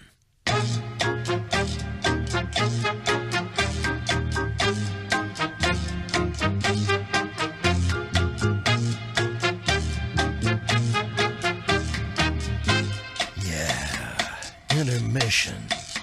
All right. Fortuna brand shoes. Shoes by Fortuna. 4 Fortunas also. No, not 4 Fortunas. 4 tunas Oh, and also disc golfers. I thought it was pretty clever. sounds. 4 tunas. Yeah. Mm. Yeah. Now you get it. Wow. All right. You just got wrecked by Ben. Okay. So, I mean, it'd be sweet. yeah. Yeah. The big thing with any shoes designated for disc golf, you are then financially liable for activity-specific wear and tear. Yeah. Yeah. So if you make a hiking boot that someone uses for disc golf and they wear out that fucking front right corner or the toe, when they bring it in to say the shoe's faulty, you can be like, that's not the intended purpose of the shoe. Right. So then you get out of, like, if you they're way more into it now, but if you dealt with REI, say 5 years ago, and you kept taking shoes back, they kept taking them back. And then finally at some point, they had some corporate memo that went out, and they were like, We got a bunch of fucking disc golfers buying shoes from you guys. disc golfers are killing us. So then they stopped taking returns on disc golf shoes because they were like, it's unintended purpose. Yeah, I remember one of the last pair of Merrills I got before I got those ones that I really liked. Those I tried taking back, and they were like, yeah, but this is the last time. Yeah. Otherwise, you're going to be like, I got threatened with like the blacklist and everything. I remember that. Yeah, I remember that. It was like 3 pairs in a year or something. And they were like, because I'll destroy shoes. Yeah. Yeah. Yeah. So I think that's always the, like Latitude came out with those shoes. And then Keen for like a minute was like, these are disc golf shoes. Yeah. And then no. Yep. These are shoes you can use for disc golf, but they're not disc golf shoes. Right. Yep. Yeah, I think that's the hardest part for that. Like, how do you put the checks and balances for that product? Because I've always thought it'd be really cool. I've talked with Ben about it before, about designing shoes and whatever. Yeah. Because there's not really like just a shoe company that makes like a disc, like Adidas Terex or whatever, like kind of, but that's just because Paul really liked them, and then everybody else like kind of followed suit with that. But Adidas didn't make it for disc golf. It's just a hiking shoe boot thing. You could do it. Yeah. They would be expensive. Yeah. And the issue would then be like, you wouldn't have a very big market. Right. You know, like marketing anything to the disc golf community other than discs and disc golf, like even bags and carts and stuff, but mostly just discs, is very, very, very difficult. And it's not a giant market of financial returns. Right. So even when you get in like Dude, you know, when you had like all the Dude gear and they sponsored people and you had all that stuff out there, and you'd get there and it'd be like, oh, this is a $60 polo. Yeah. And then like they just didn't sell. Right. Because there's not a lot of people in disc golf that are like, yeah, I have $60 I want to spend on a polo. Right. Even like shoes like Solomon or was it Pat Burke? Shout out Pat Burke. I saw him in Las Sportivas, and I was instantly like, dude, those are fucking amazing shoes. And he's like, yeah, they are. And I was like, yeah, pricey, because Las Sportivas like never go on sale. Yes. And he was like, yeah, they are, and this and that. And I was like, yeah. And when I go out, that's like one thing I always look at is shoes. Weird thing about me, whatever. Yeah. But I always look at people's shoes, and like 10% of disc golfers I see are wearing shoes that I know are $200. Yeah. That I know are $160, and let's say $160 and more. It's probably 10% of disc golfers. Yep.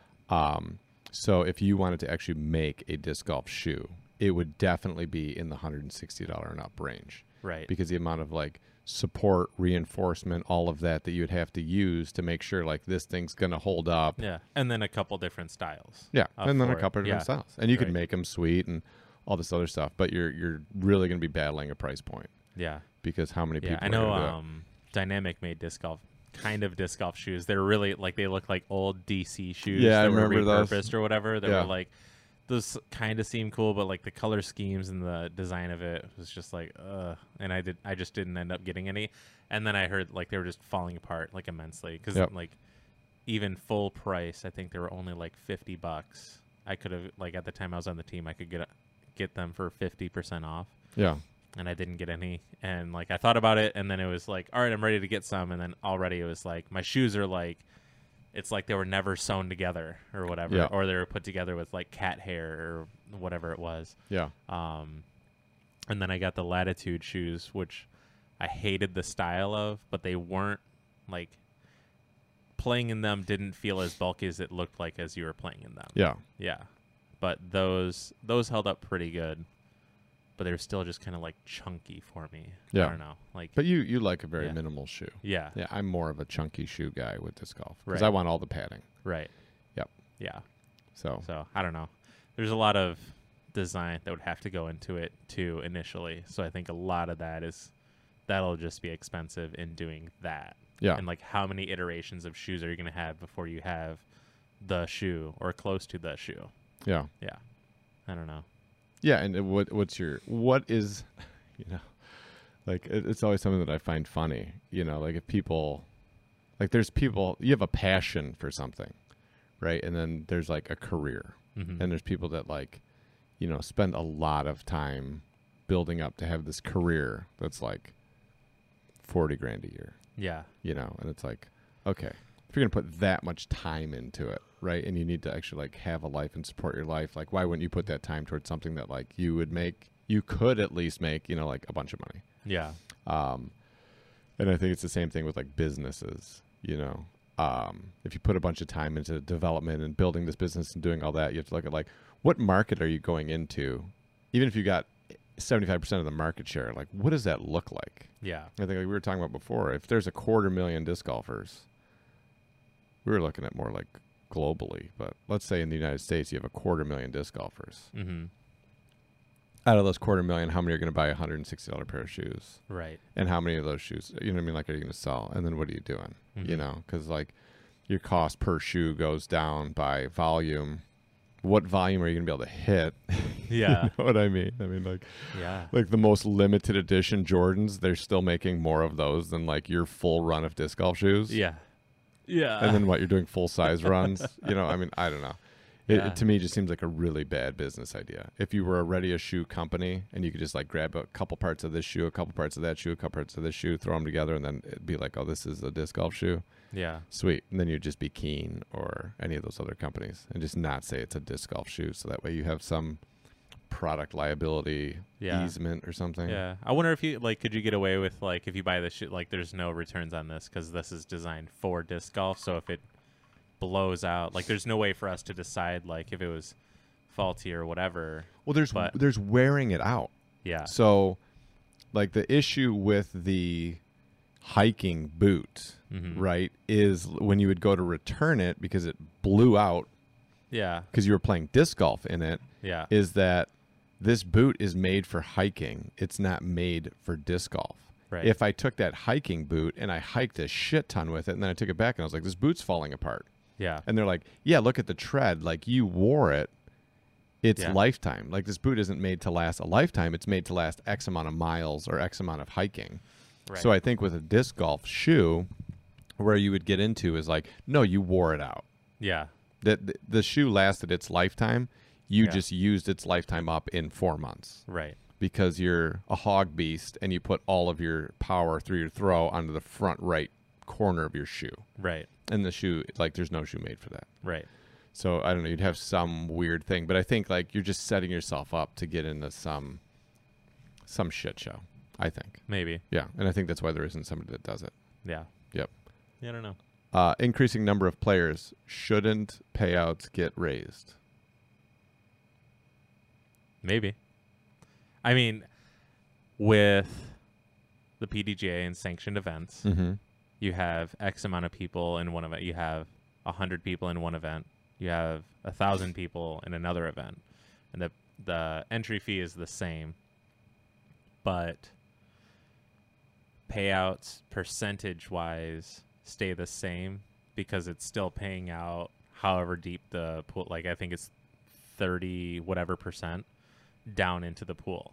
So even though guy who wins person wins 1,000 person pool versus person who wins the 100 person pool, the 1,000 person pool is getting paid more, but I think the percentage stays the same. It's just it's deeper here because there's more players, and 33% of those of the 1,000 players versus 33% of the 100 players. So I think they should get paid more, but if it's sanctioned, the payouts are defined by PDGA. So I don't know. And this was also like a topic we discussed in previous episodes, Ben. But yeah, we're on the same page with you. I think payouts should be mass. Yeah, I think.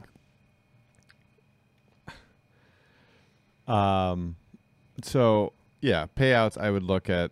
You have some balance in terms of like how much are people going to pay to play tournaments, and then that's going to dictate how much people are going to win at tournaments, unless you bring in outside sponsors. Yeah. And so then, if you wanted more money in terms of prize money, or if you wanted more people to get paid out, or if you wanted something like that, then you'd have to add some kind of outside sponsorship to the tournament to add cash to do that stuff. And I think you do that by supporting the sponsors that sponsor tournaments and working hard to bring in outside sponsors. Yeah. And if you're successful at doing that, then you have bigger payouts. And if you're not successful at doing it, then you don't. Yeah. But I think, you have some fine line of like keeping tournaments full and then maximizing payouts. Like I think for, not this year, obviously, because this year was goofy, but the year before, like if all the tournaments in your area are filling up in like a week, you know what I mean? Like I think you should raise the entry. Yeah. You know what I mean? Like if you're a guy who's putting on 8 tournaments a year and like you open up the first one and it's just supply and demand. And that first one opens up and it fills in like 5 days. Then I would just raise the entry fee for the next one. Yeah. And just keep raising it. And then eventually like get to some point where like like it's taking a little longer for it to fill. Yeah, it's taking a little longer for it to fill. And maybe this one didn't quite fill all the way. Okay, so the next one's going to be like a little bit cheaper. Right. And just kind of keep it at that. Because then you're just going to get more and more serious people involved in it. Right. Or more and more dedicated people involved in it. And then you can put on a nicer and nicer tournament. For sure. And that will kind of like drive things up. Yeah. And that's something that was interesting. So one of the other things over the weekend, Rob and I finally were able to connect.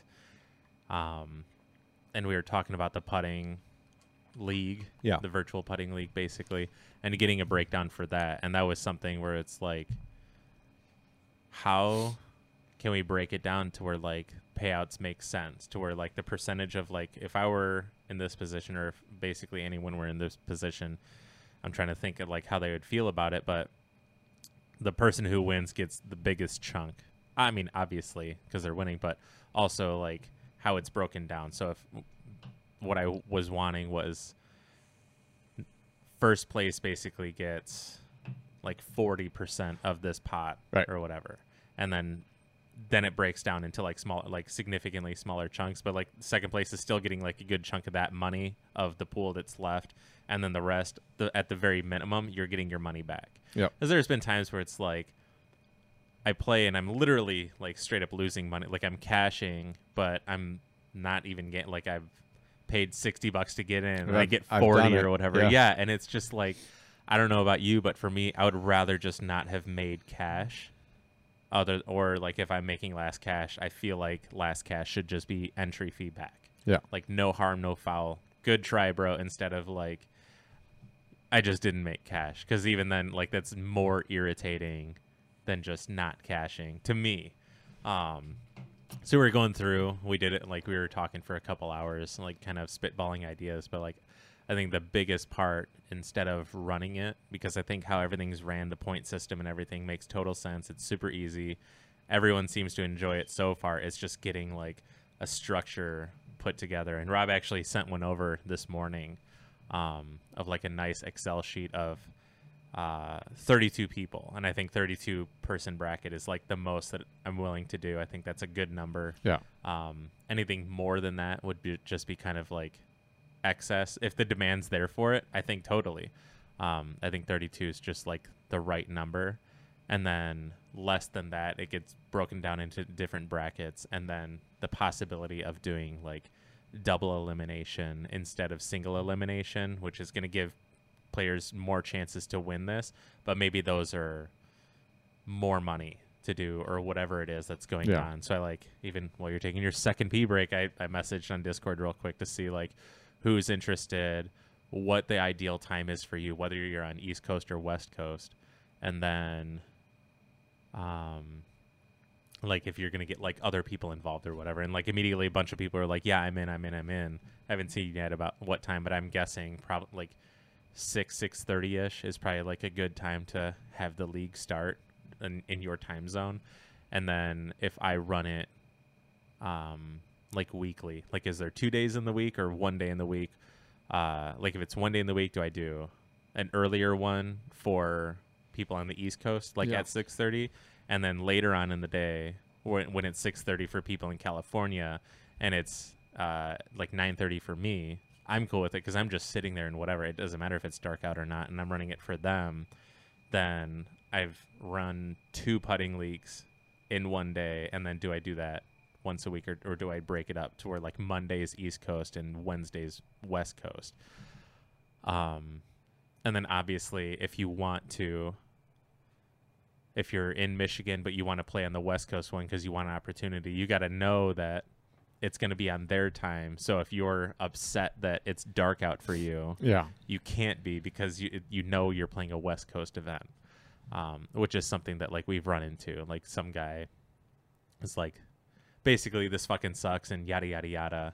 And I asked him like what happened, and like the very brief was like, and it wasn't even him answering me. It was like I replied to him saying like, this wasn't set up right, this, that, whatever, and like it's dark out and yada yada yada. But like my retort to that was, I knew he was in the East Coast and we were on West Coast time, so like you got to know like your time zones. And like I found that a lot of people don't really know like kind of where time zones are at, but like how they work, kind of. Yeah. Like if you're on like mountain time and you're in Michigan, like I don't know what that difference is, so I just go on Google and I'm like, what time is it in Montana, or what time is mountain time right now? Yeah. And it's like an hour. It's an hour or two at most, whatever it is, I forget. And I was like, okay, so now I just have to pretend like I'm living in an hour earlier or whatever. Yeah. And then we just go from there.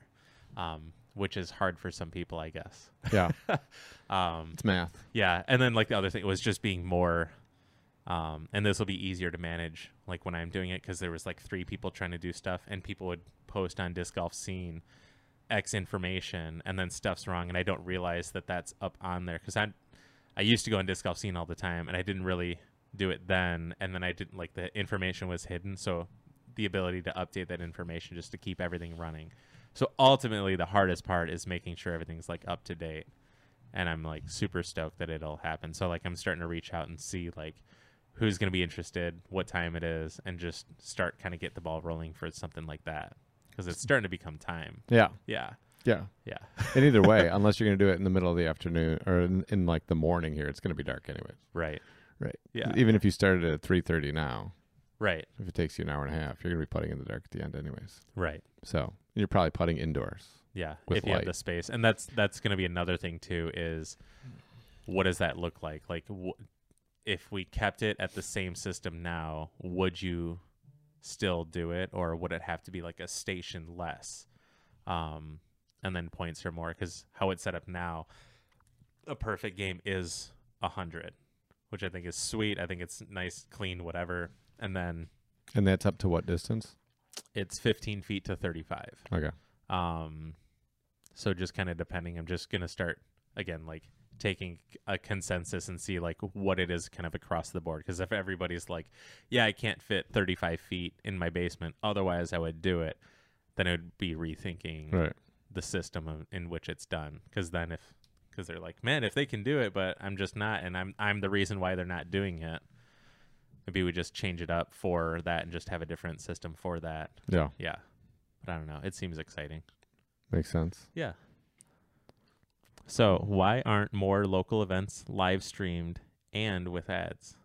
We did talk about this before, but to answer your question, Ben, there's a lot of manpower involved, a lot of cameras involved, a lot of stuff involved versus like UFC, volleyball, hockey, football, where everything's stationary.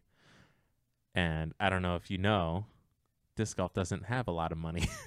Like, unless you're a manufacturer, and even then I think just relatively, like Discraft versus Wilson, I think their incomes are slightly different. Yeah. Yeah. Yeah, and for the most part, your live streams and post-production work and everything are done by that company, funded by that company, and then they're looking to make their money on the backside of it in terms of views and ad revenue and stuff from whatever platform that they're putting it up on. And so I guess the local people who would be equipped to do that don't think that it'd be financially advantageous for them or a good use of their time to do that, to then create a product, because they don't think they're going to get money out of it. Yeah. That's it. That's the easy answer. Yeah. I think why aren't more local events covered, I think could be totally viable. Yeah. Like going and doing post-production, whichever. Like I've done events here in Michigan a couple times, just like on my own, not getting paid for it besides AmNats. I think that could be done more. I just think the want to do it or the know-how to do it, there are more companies like disc golf companies popping up, like Gatekeeper, Ace Run Pro, or newer guys that are kind of coming around and doing their thing, which is sweet. We just need more of that kind of like across the board, because if you want Jomez to come do an event here in Michigan, well, you have to pay them, and I know they're not cheap to like have them come out. So if you want their production, you have to pay for it, or you're just banking on local guys to do it. So if we had more companies in said state, like why aren't more done in Texas? Well, I think you just need local guys that are willing to do that. Same with Michigan or whatever. Yep. Yeah. So it'd be sweet to have more come out. But also then you're risking, like, if you have whoever in Wisconsin do it, it's like if it's the same as Central Coast or Jomez production quality, sweet. That's not typically the case, though, because there are little guys who do it as well, and I turned it off because I can't watch it. Yeah. Yeah. Yeah. Yeah. DIY practice basket at home. I think a box. Like if you had to go like super cheap and you needed something for like target practice, go to Home Depot and just buy like a big movers box and cut like a decent sized hole out of it. You can put some blankets and pillows in there and then set it up on a chair as like a real quick something. Like I don't have a couple $100 to go buy an actual practice basket. And it's pretty easy to just break down and whatever set up. Yeah. I know Jared did that for a while too. When he didn't have a practice basket, he set up a box on a chair with pillows and was just like, this thing's pretty fucking sweet. You don't get the satisfaction of chains or anything, but you do get to putt and you do get to do it indoors and not really bother anybody. Yeah, I would say if you're going to do it indoors, you know, a sheet would be super easy. Yeah. Just nail a sheet up. Yeah. Draw your basket or target or whatever it is you want on there. Yeah. And then if you miss the target, it'll still catch the disc. Yeah. So you don't have to worry about like slamming into your walls or making a bunch of noise, and then just dial into being able to hit that thing. Yeah. Or even play like tic-tac-toe or something, or like make it into a game. Like, there's all sorts of things. Yeah, and if you're going to actually like make a basket that you wanted to do, I would just think like PVC or, you know, any number of things that are like easily assembled that you don't have to do like a bunch of cutting and screwing and all that stuff. I'm sure you could make something pretty relatively easy with it. Yeah. You know? Yeah. And even with that, like, I think you're going to spend more money or relatively the same amount of money as you would if you were to just buy like the portable basket from almost any other company. Yeah. Or because they're not crazy expensive. And or the Costco basket. Yeah, exactly. And then like a quick hack with that, because maybe it's too noisy, literally putting a whatever on the pole. Like you got this disc catcher here, and I have the same one, and I know we talked about this, but I wrap a towel around the pole because all the noise comes from the chains hitting the pole, and that's it. Yeah. So if they're hitting just a blanket that's just dampening all the sound, like I can throw drives into the basket basically, and as long as I'm hitting the chains, it's not making any noise, and then the basket and everything else doesn't rattle so much. Yeah. At all. So like people sleeping, they're safe asleep. Yeah. Yeah. How do you fish out discs? I use sticks. Yeah. I have not invested in any golden retriever, gator, whatever else they have out there. I've used them and I get them and I appreciate them, but I've just used sticks always. Yeah. And like the only time that I wish I had anything else is like the random couple times where it's like there's literally fucking nothing around to fish it out with.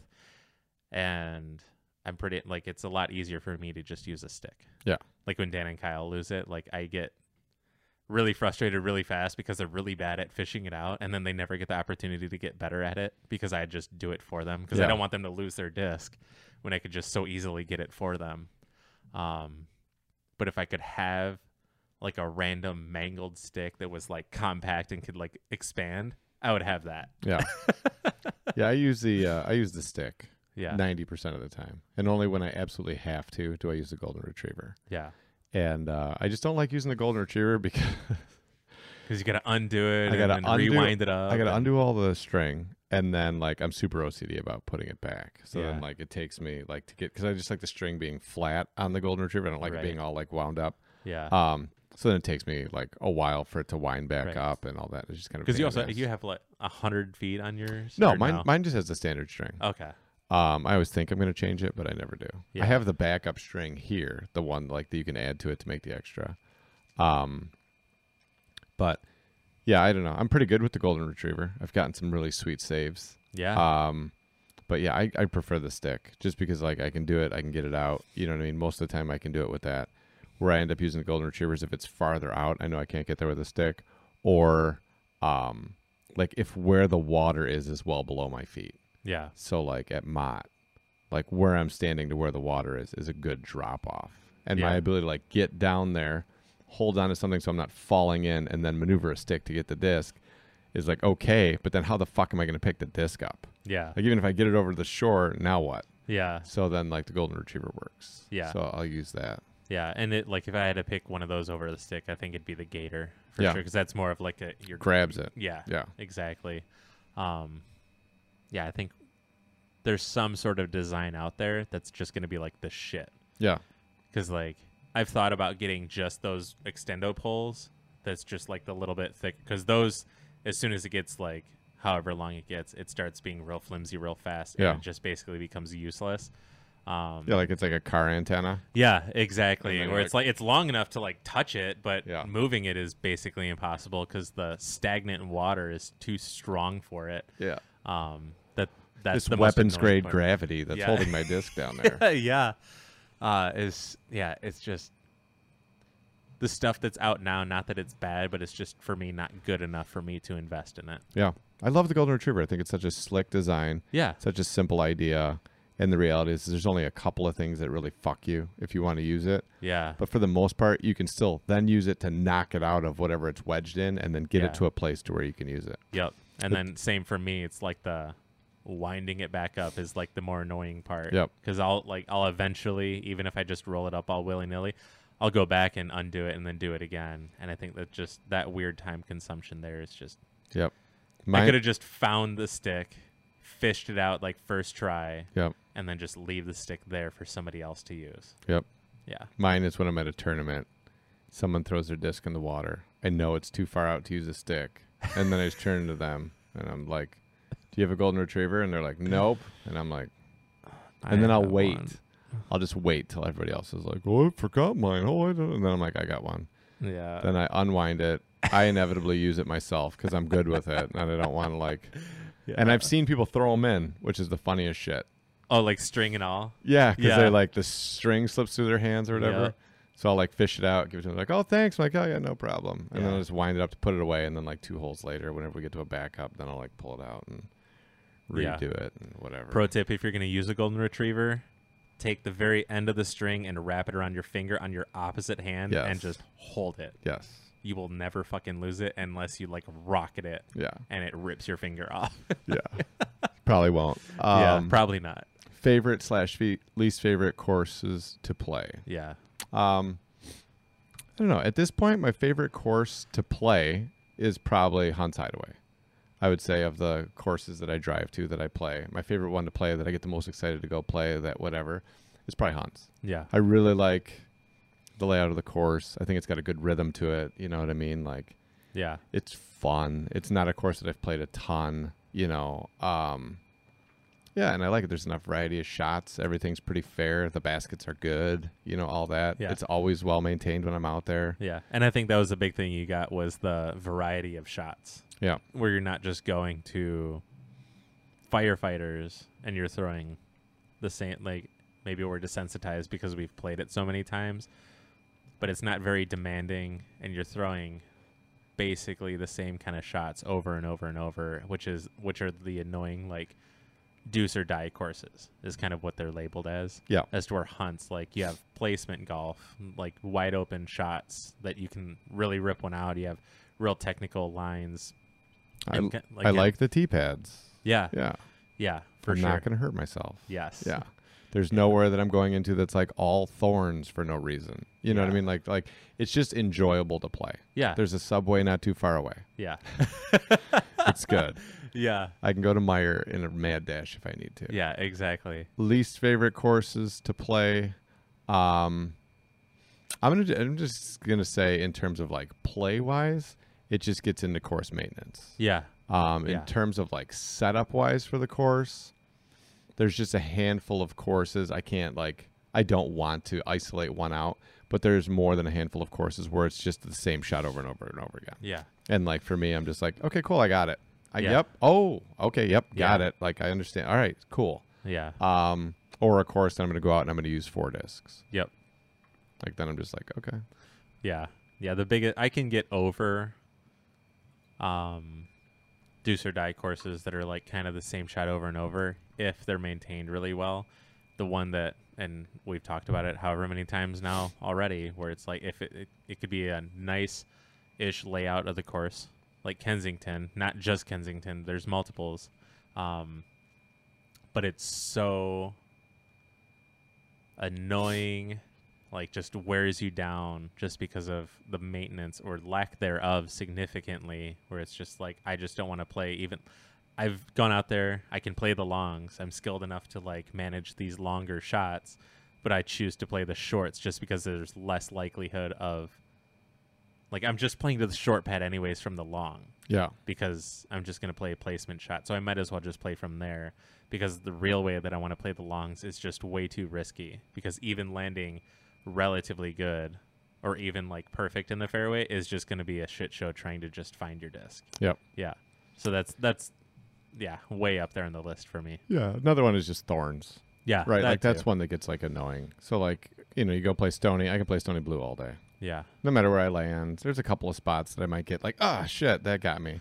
And then you go and play Stony Green, and there's like 6 holes where like both sides are just all thorns. And it's like, okay, I can understand like getting punished for like not landing on the fairway and for being off the fairway and things being thick and, oh, I can't really get out of here and you have to pitch out or something like that. But there's another thing for like, I'm 5 feet off the fairway. I have a wide open shot.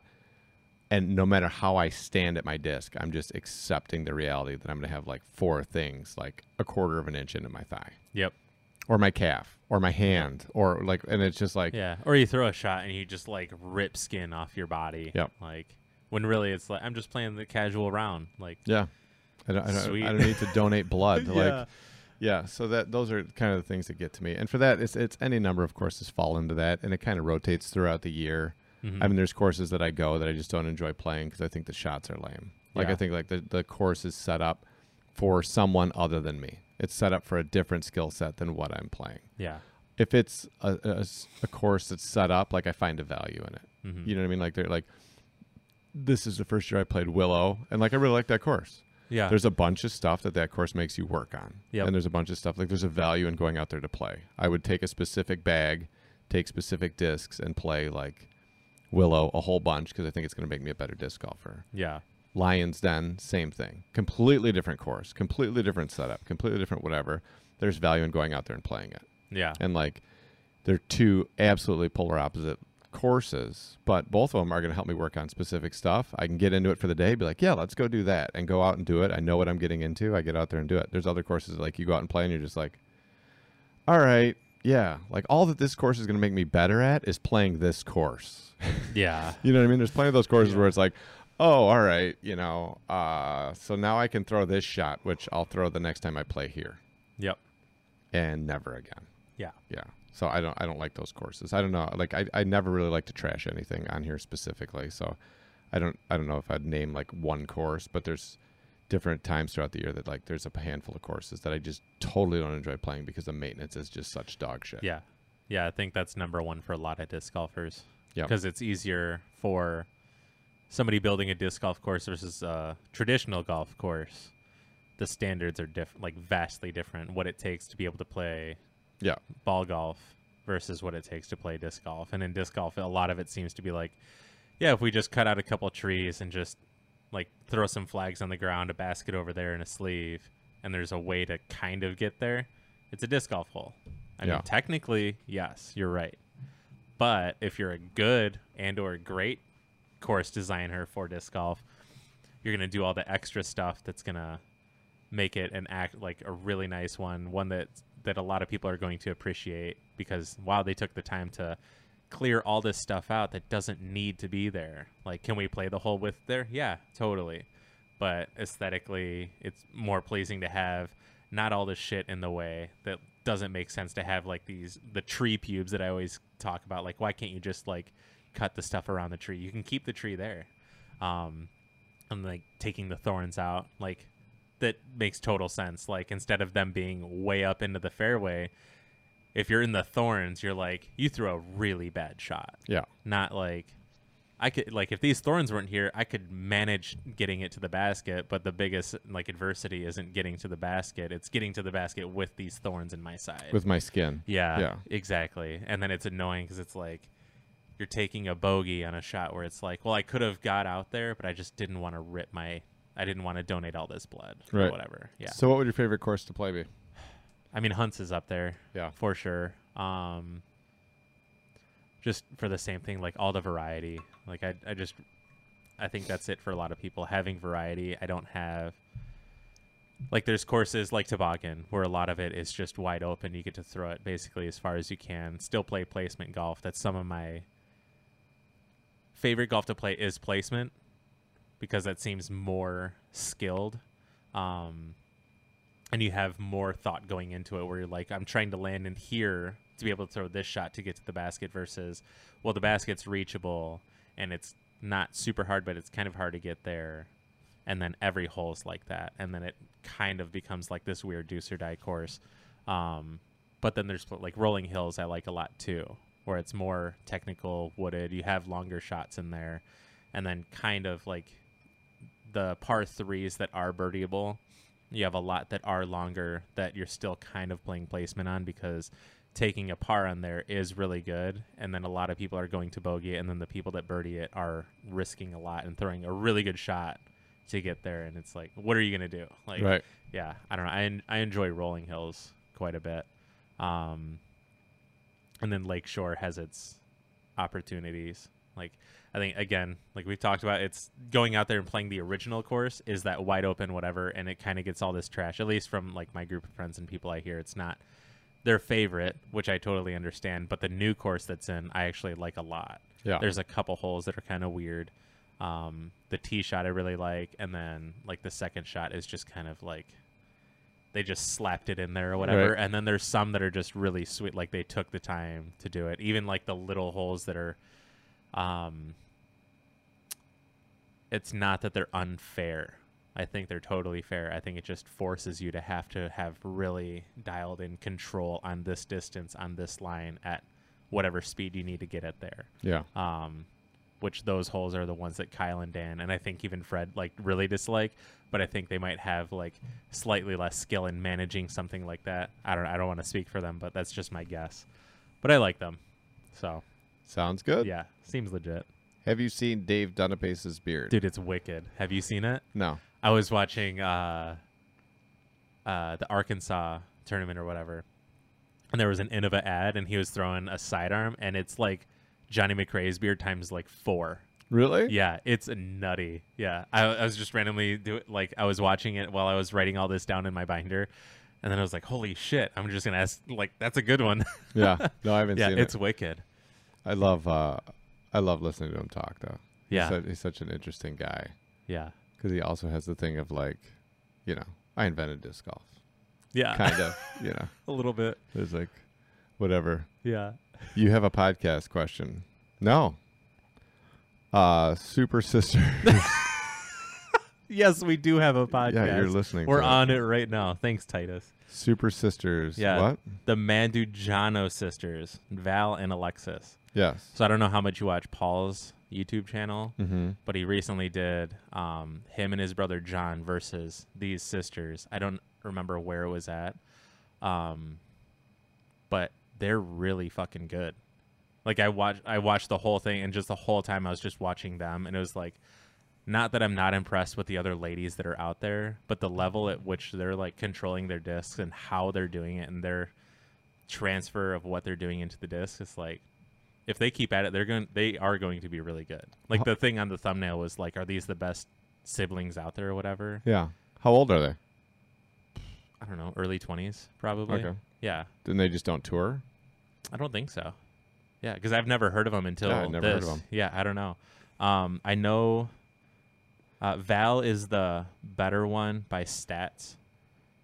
She's got a ton of wins this year. Like she won, I think it was Texas State Championships. I don't remember. All I know when I looked up their stats was like Alexis had a bunch of like top fives, a couple out of top 5, and then Val had 1, 1, 1, 1, 1, 2, 3, 1, 1, 1, 1, 1, 2, 5, 8, whatever the hell.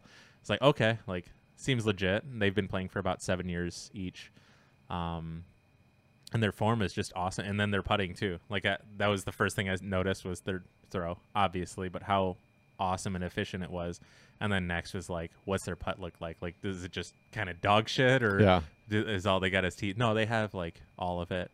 It was actually awesome. And they played shorts, so everybody's got a chance. Like, they're not getting out advantaged by Paul because he can throw however far he can. Yeah.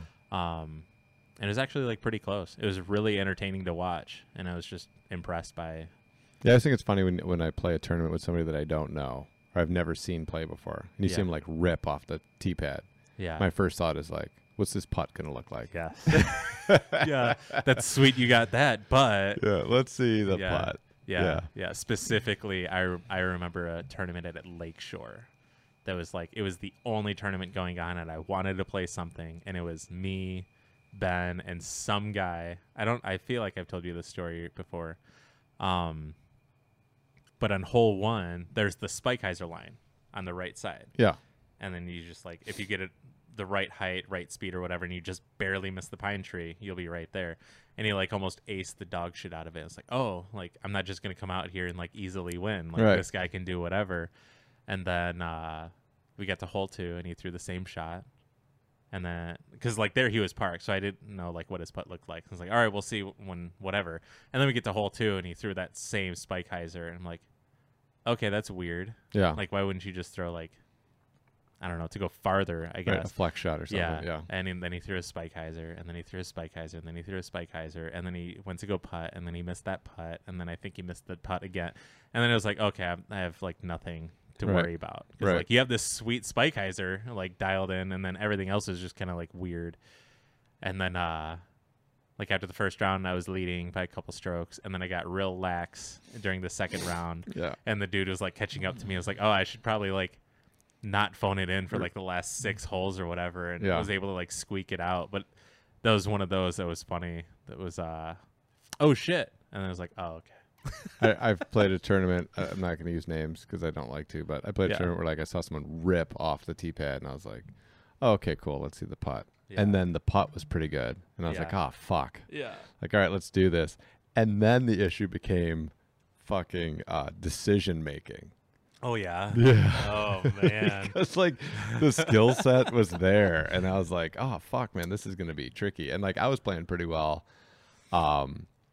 You know, like it was pretty well. Dude could definitely outdrive me. And putting, like, I was probably a little bit better on the putting side of it.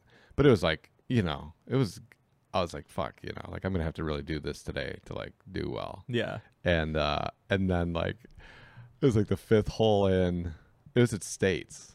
Okay. And there wasn't really anything. How many years ago? 4. Okay. I think it was like 4 years ago. And there wasn't really anything open to the right. And they're like, I'm going to throw the Heiser line. And I was like, what? And then like, dude like ran up and threw some fucking shot. And it was like, I have no idea where that went. Yeah. Like, I don't know how we're even going to fucking find that disc. Yeah. And then that one went kind of shitty. Right. So I made up like I took like a couple strokes on that hole, and I was like, okay, cool. You know, like that's that. And then he got pissed off because that shot didn't land on the fairway. And we were all like, everyone on the card was like, what?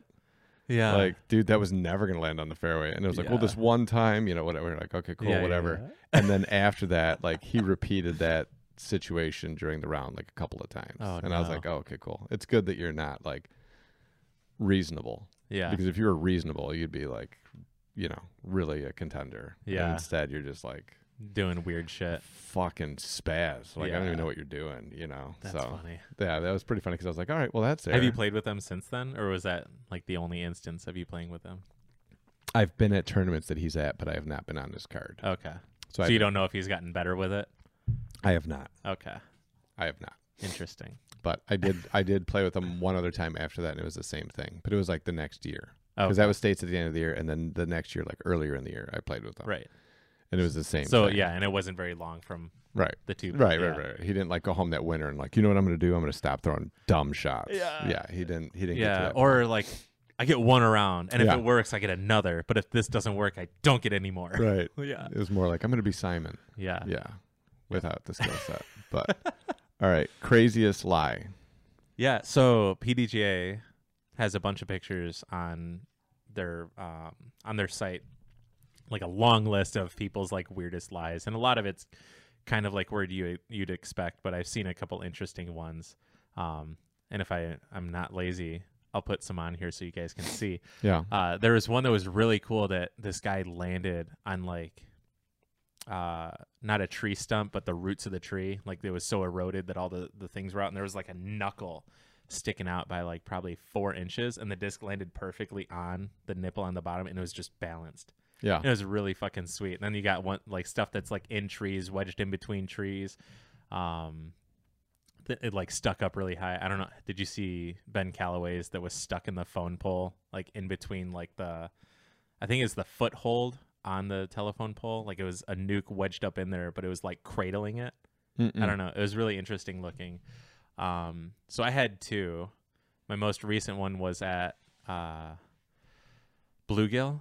Have you played Bluegill? I don't remember. Okay. So there's a little hole, tunnel shot, and it's probably 275. Then you have a dead tree, three quarters of the way down, and then it like has this weird opening. It looks really fucking cool.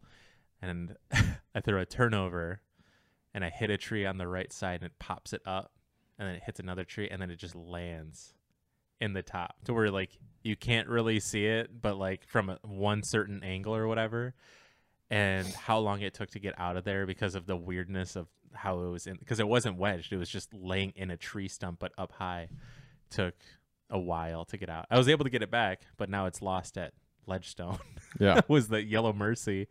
And then forever ago at when I lived in Texas at Zilker, I think it was hole 5. It's like this tee shot to the basket. It's kind of like a valley. You have a wall of trees, again, like 3/4 of the way down. And you can either go like down and through, or you can go up high and over. But there's telephone lines there too. And the low line that was like the 2 fat wires, I smoked it and my disc got wedged in between both telephone wires. Didn't get it back. It was like a nice green blue swirly T-Rex. Yeah. Yeah. Yeah. Gone. Like not gone, but gone. Yeah. You're not going to throw rocks at that. No. I tried. Yeah. I've hit it. Like I hit it solid a couple times. No. Wasn't going anywhere. I have 2 that come to mind. One is when we went to go play that tournament. It was like the first tournament we ever played together, I think, where we went out and I finished second, and I got all those I got the stools. Remember that? Yeah, that was the Hunt's other course. Yeah. I can never remember the name of that course. Yeah. But I had one that day where like I threw my buzz and it literally stuck in between those 2 trees. Like, was I on the card? Yeah. It was like 35 feet in the air. Just went and just stuck there. I want to say, like, I kind of remember. And then I knocked it out. Like I ended up marking it behind it, and then I threw up and I knocked it out. It sounds so familiar. Yeah. Like first round, I went right by there, and then the second round I went and got stuck in there. It was like the 17th hole or something. It was like towards the end of the round. It was like the 16th or 17th hole, where he kind of threw back up by the pavilion, where like Mark was sitting in the pavilion over there, and then you kind of come up back from behind after the diamond hole. Yeah. Okay. Yeah. Like diamond hole, then you play back out and around, and then you're coming back in by the pavilion. Yeah. And there's like 2 holes in a row that you throw from here and then you throw from there. And I think it was like the first of those 2. And it like, yeah, it was my orange, like first run TI buzz. Yeah. Boom, right in there. That's like hilarious. It was a perfect, like it was disc width in between the trees. And it just like went. That sounds so, I wish I could like actually remember it, but it sounds so familiar. Yeah, it was sweet. God damn it. And the other one I had was a practice round I played at Cass, or just a casual round I played at Cass, but by myself. It was like 4 years ago. And it was hole 8. So the one where you kind of like, it's like the longer hole. You know what I'm talking about? Yeah. After the one that you aced. Yes. With Fred's disc. Yeah. So I came up there and I went to go throw a flex with my Rampage. Yeah. And slipped on the tee pad, pulled it to the right, and then like I didn't know where it went. Yeah. I looked for like 45 minutes, couldn't find it, and my disc had actually gone like into the tree. So it was actually like inside of the tree. And like I just found like I'd given up, and then like I was walking around and I literally like saw it, and I was like, fuck. I played the rest of the round and then came back. And when I came back, like I was like, it's gotta fucking be here somewhere, and then I saw it in the tree. That's hilarious. I have to pee again. Oh my gosh. Dude, I'm cold. What? That doesn't make sense. Welcome to intermission.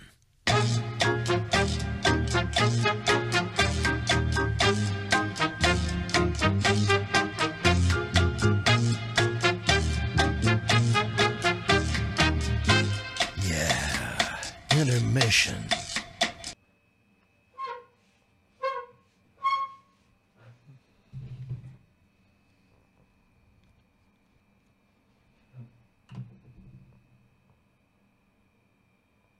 And we're back. No, we're not. No, we're not. I'm back. And I'm back.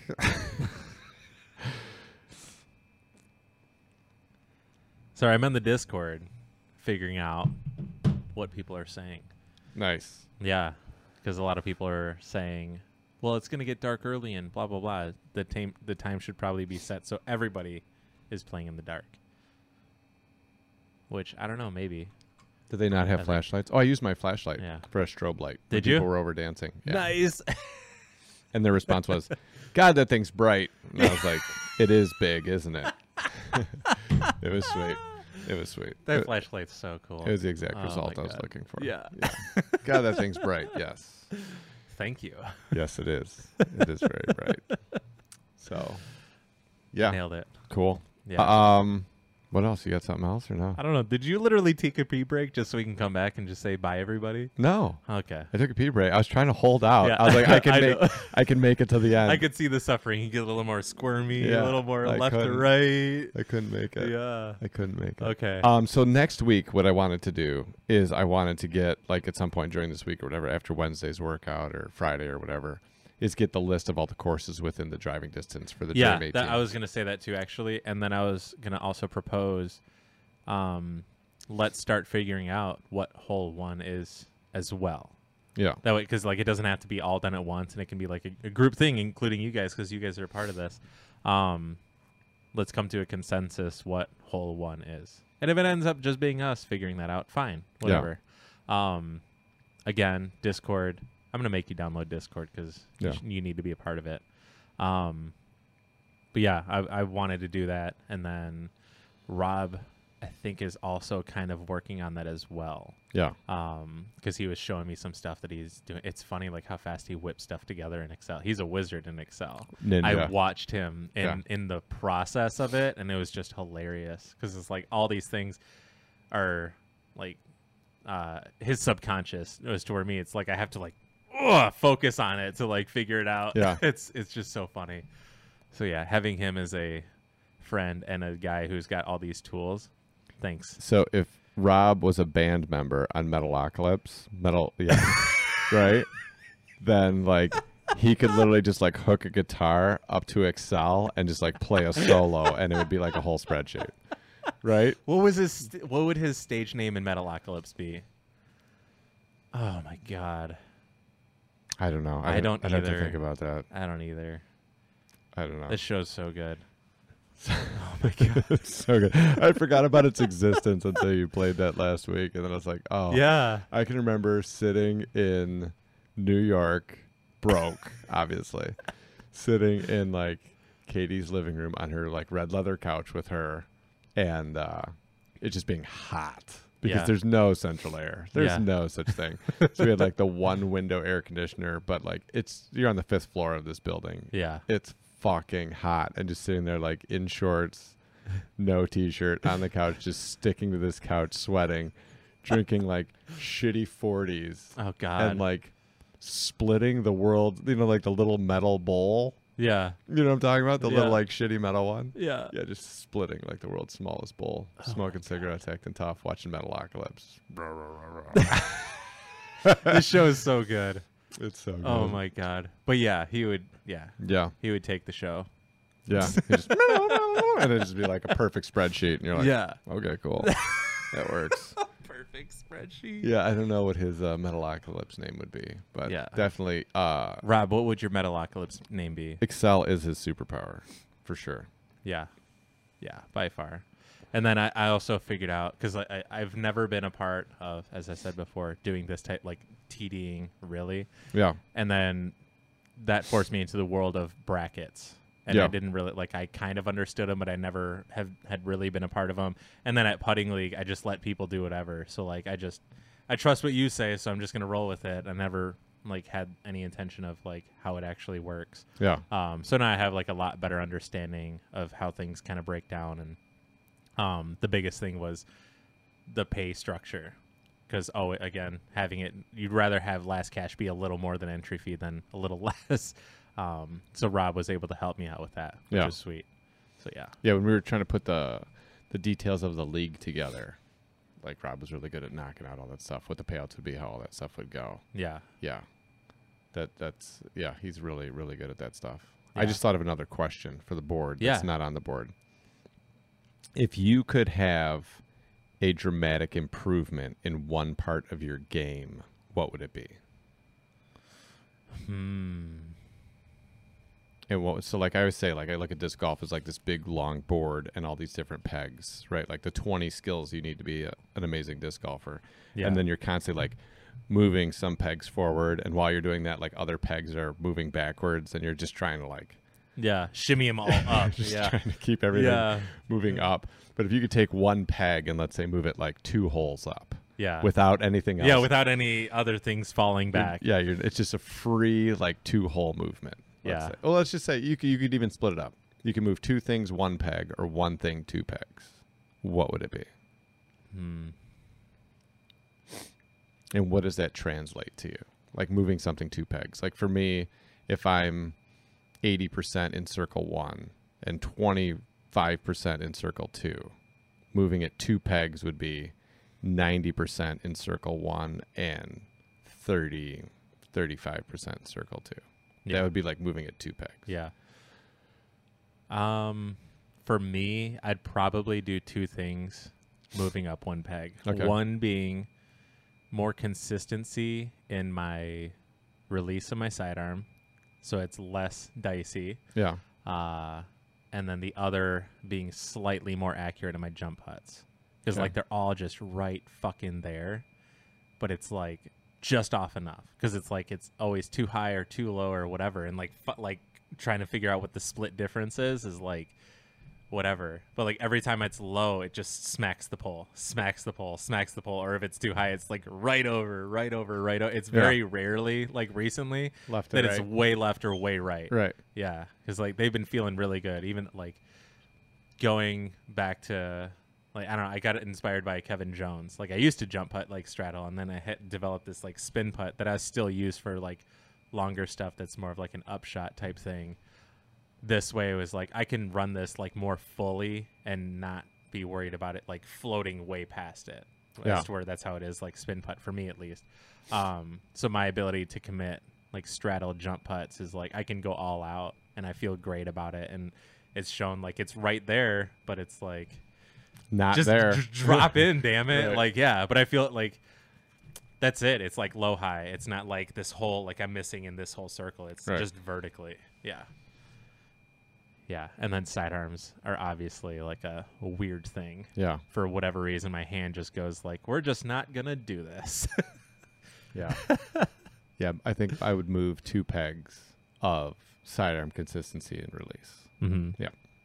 Both, like, so they would just transfer, like upshot, drive, whatever. Like just a consistency of the release. If I could just have a free 2 peg movement on that, that would be dope. Yeah. I would be in for that. That'd be huge. Yep. For sure. So I had people over my house on Saturday, and then one dude, and he came down here, he was like, oh, I disc golfed a few times with my friends and this and that. So then he was like just asking me questions on disc golf, and it was interesting trying to like explain to someone who's not like an avid disc golfer like how it goes. Yeah. Because he was like, well, how do people throw it the farthest, like forehand or backhand? And I was like, well, what do you think? And he was like, well, I don't know, I would think like forehand, you know? And I was like, no, it's backhand for sure. Like definitely the farthest way that you can throw it is backhand. Yeah. And just explain to him like the physics of it and whatever, and like all this stuff. It was like pretty cool. Like, you know, like, no, this is that and whatever. And he was like, oh, we should go play. And I was like, yeah, I would go and check it out. And he's like, well, how far can people throw discs? And I was like, well, people have thrown them over 1,000 feet. Yeah. You know, I'm like, it's a very specific thing though. There's like some tailwind. Usually tailwind's like left to right. You know, it's a light disc. And they did it in like crazy wind. Yeah. Like 50-mile-an-hour winds. Yeah. Yeah. I'm like, you know, so there's like thing, and trying to explain to him like why it does what and whatever it is. It was really interesting. Yeah. But it was cool. I was like, yeah. And he's like, oh, it'd be cool to go with you, you know, like somebody that knows like how this stuff works. And I was like, yeah, that'd be fun. Yeah. Be good to go. Take someone that's not like a disc golfer really, and be like, yeah, this is how you do this, and just see how it goes. Yeah. Yeah. Yeah. That'd be cool. That's sweet. Yeah. And then for you guys at home listening, if you have this theoretical pegboard, yeah, would you move one thing 2 pegs up, and what would that be? Or if you're picking 2 things to move up 1 peg, what would those be? Yes. Yeah. And what does that translate from, like, where you're at now? What is your thought process on what to, like, moving it up 2 notches would be? Yeah. Because that might be part of it. Because if you're like, well, I'd like to move my distance up 2 pegs, and I throw 400 right now, and then if I moved it up 2 pegs, I'd throw like 500, and that's not what I'm talking about. Right. Right. Like 25% improvement on distance is not a two notch move. Right. Yeah. Like going from like 400 to like 440 might be 2 pegs. Right. Yeah. So, that seems legit. Yeah. Yeah. Be reasonable with it, and then. Well, again, like, what is that? Like, even if it's just full on distance and you're a great putter, great upshot artist and all that stuff. Yeah. But you just lack in distance. What does that just equal more birdies for you or what? Yeah. Yeah. Because my forehand would just equal me the ability to throw the right shot more often. Right. And that's would be what I'd want. Yeah. Right. Like just have the ability to like not have to throw the touchy shot and instead just be able to throw like a more consistent shot. Yep. Yeah. Which would equate to lower scores because I'm not throwing. Yeah. I'm throwing the easiest shot as often as I possibly can. Yeah. And that notch could also be like a mental game too. Yeah, absolutely. If that's if that's your big lack. Yeah. Because that's a big thing. That I think for sure years past for me, that would have been something like I'll take all the pegs I can get in that. Yeah. As for like now, like I feel pretty solid mentally. Which was decision making. Yeah. I'll move up 2 notches in decision making because what happens is I get out there and then I'm like, fuck it, and I just rip it.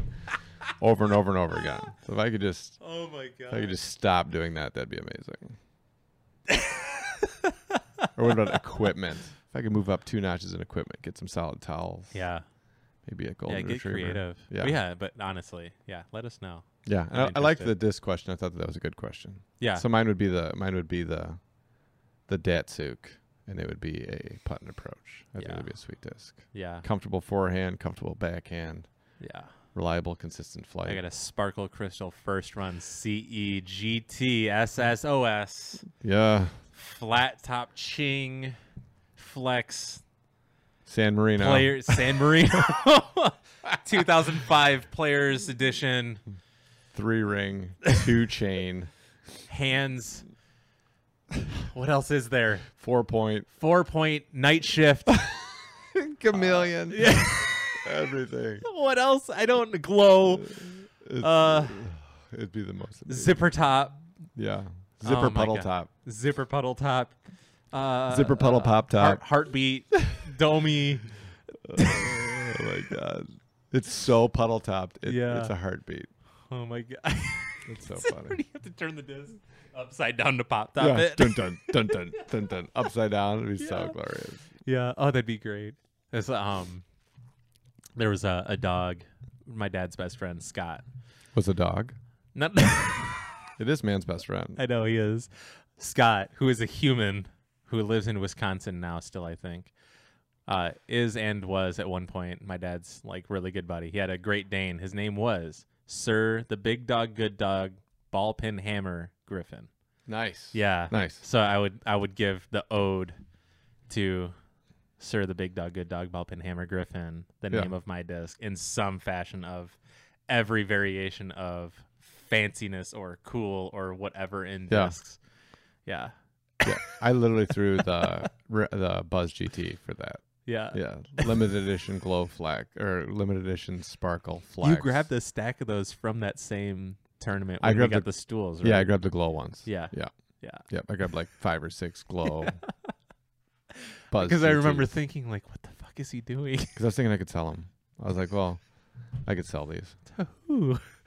Brand new players. But they basically just I know. because at the time they had just come out. Right.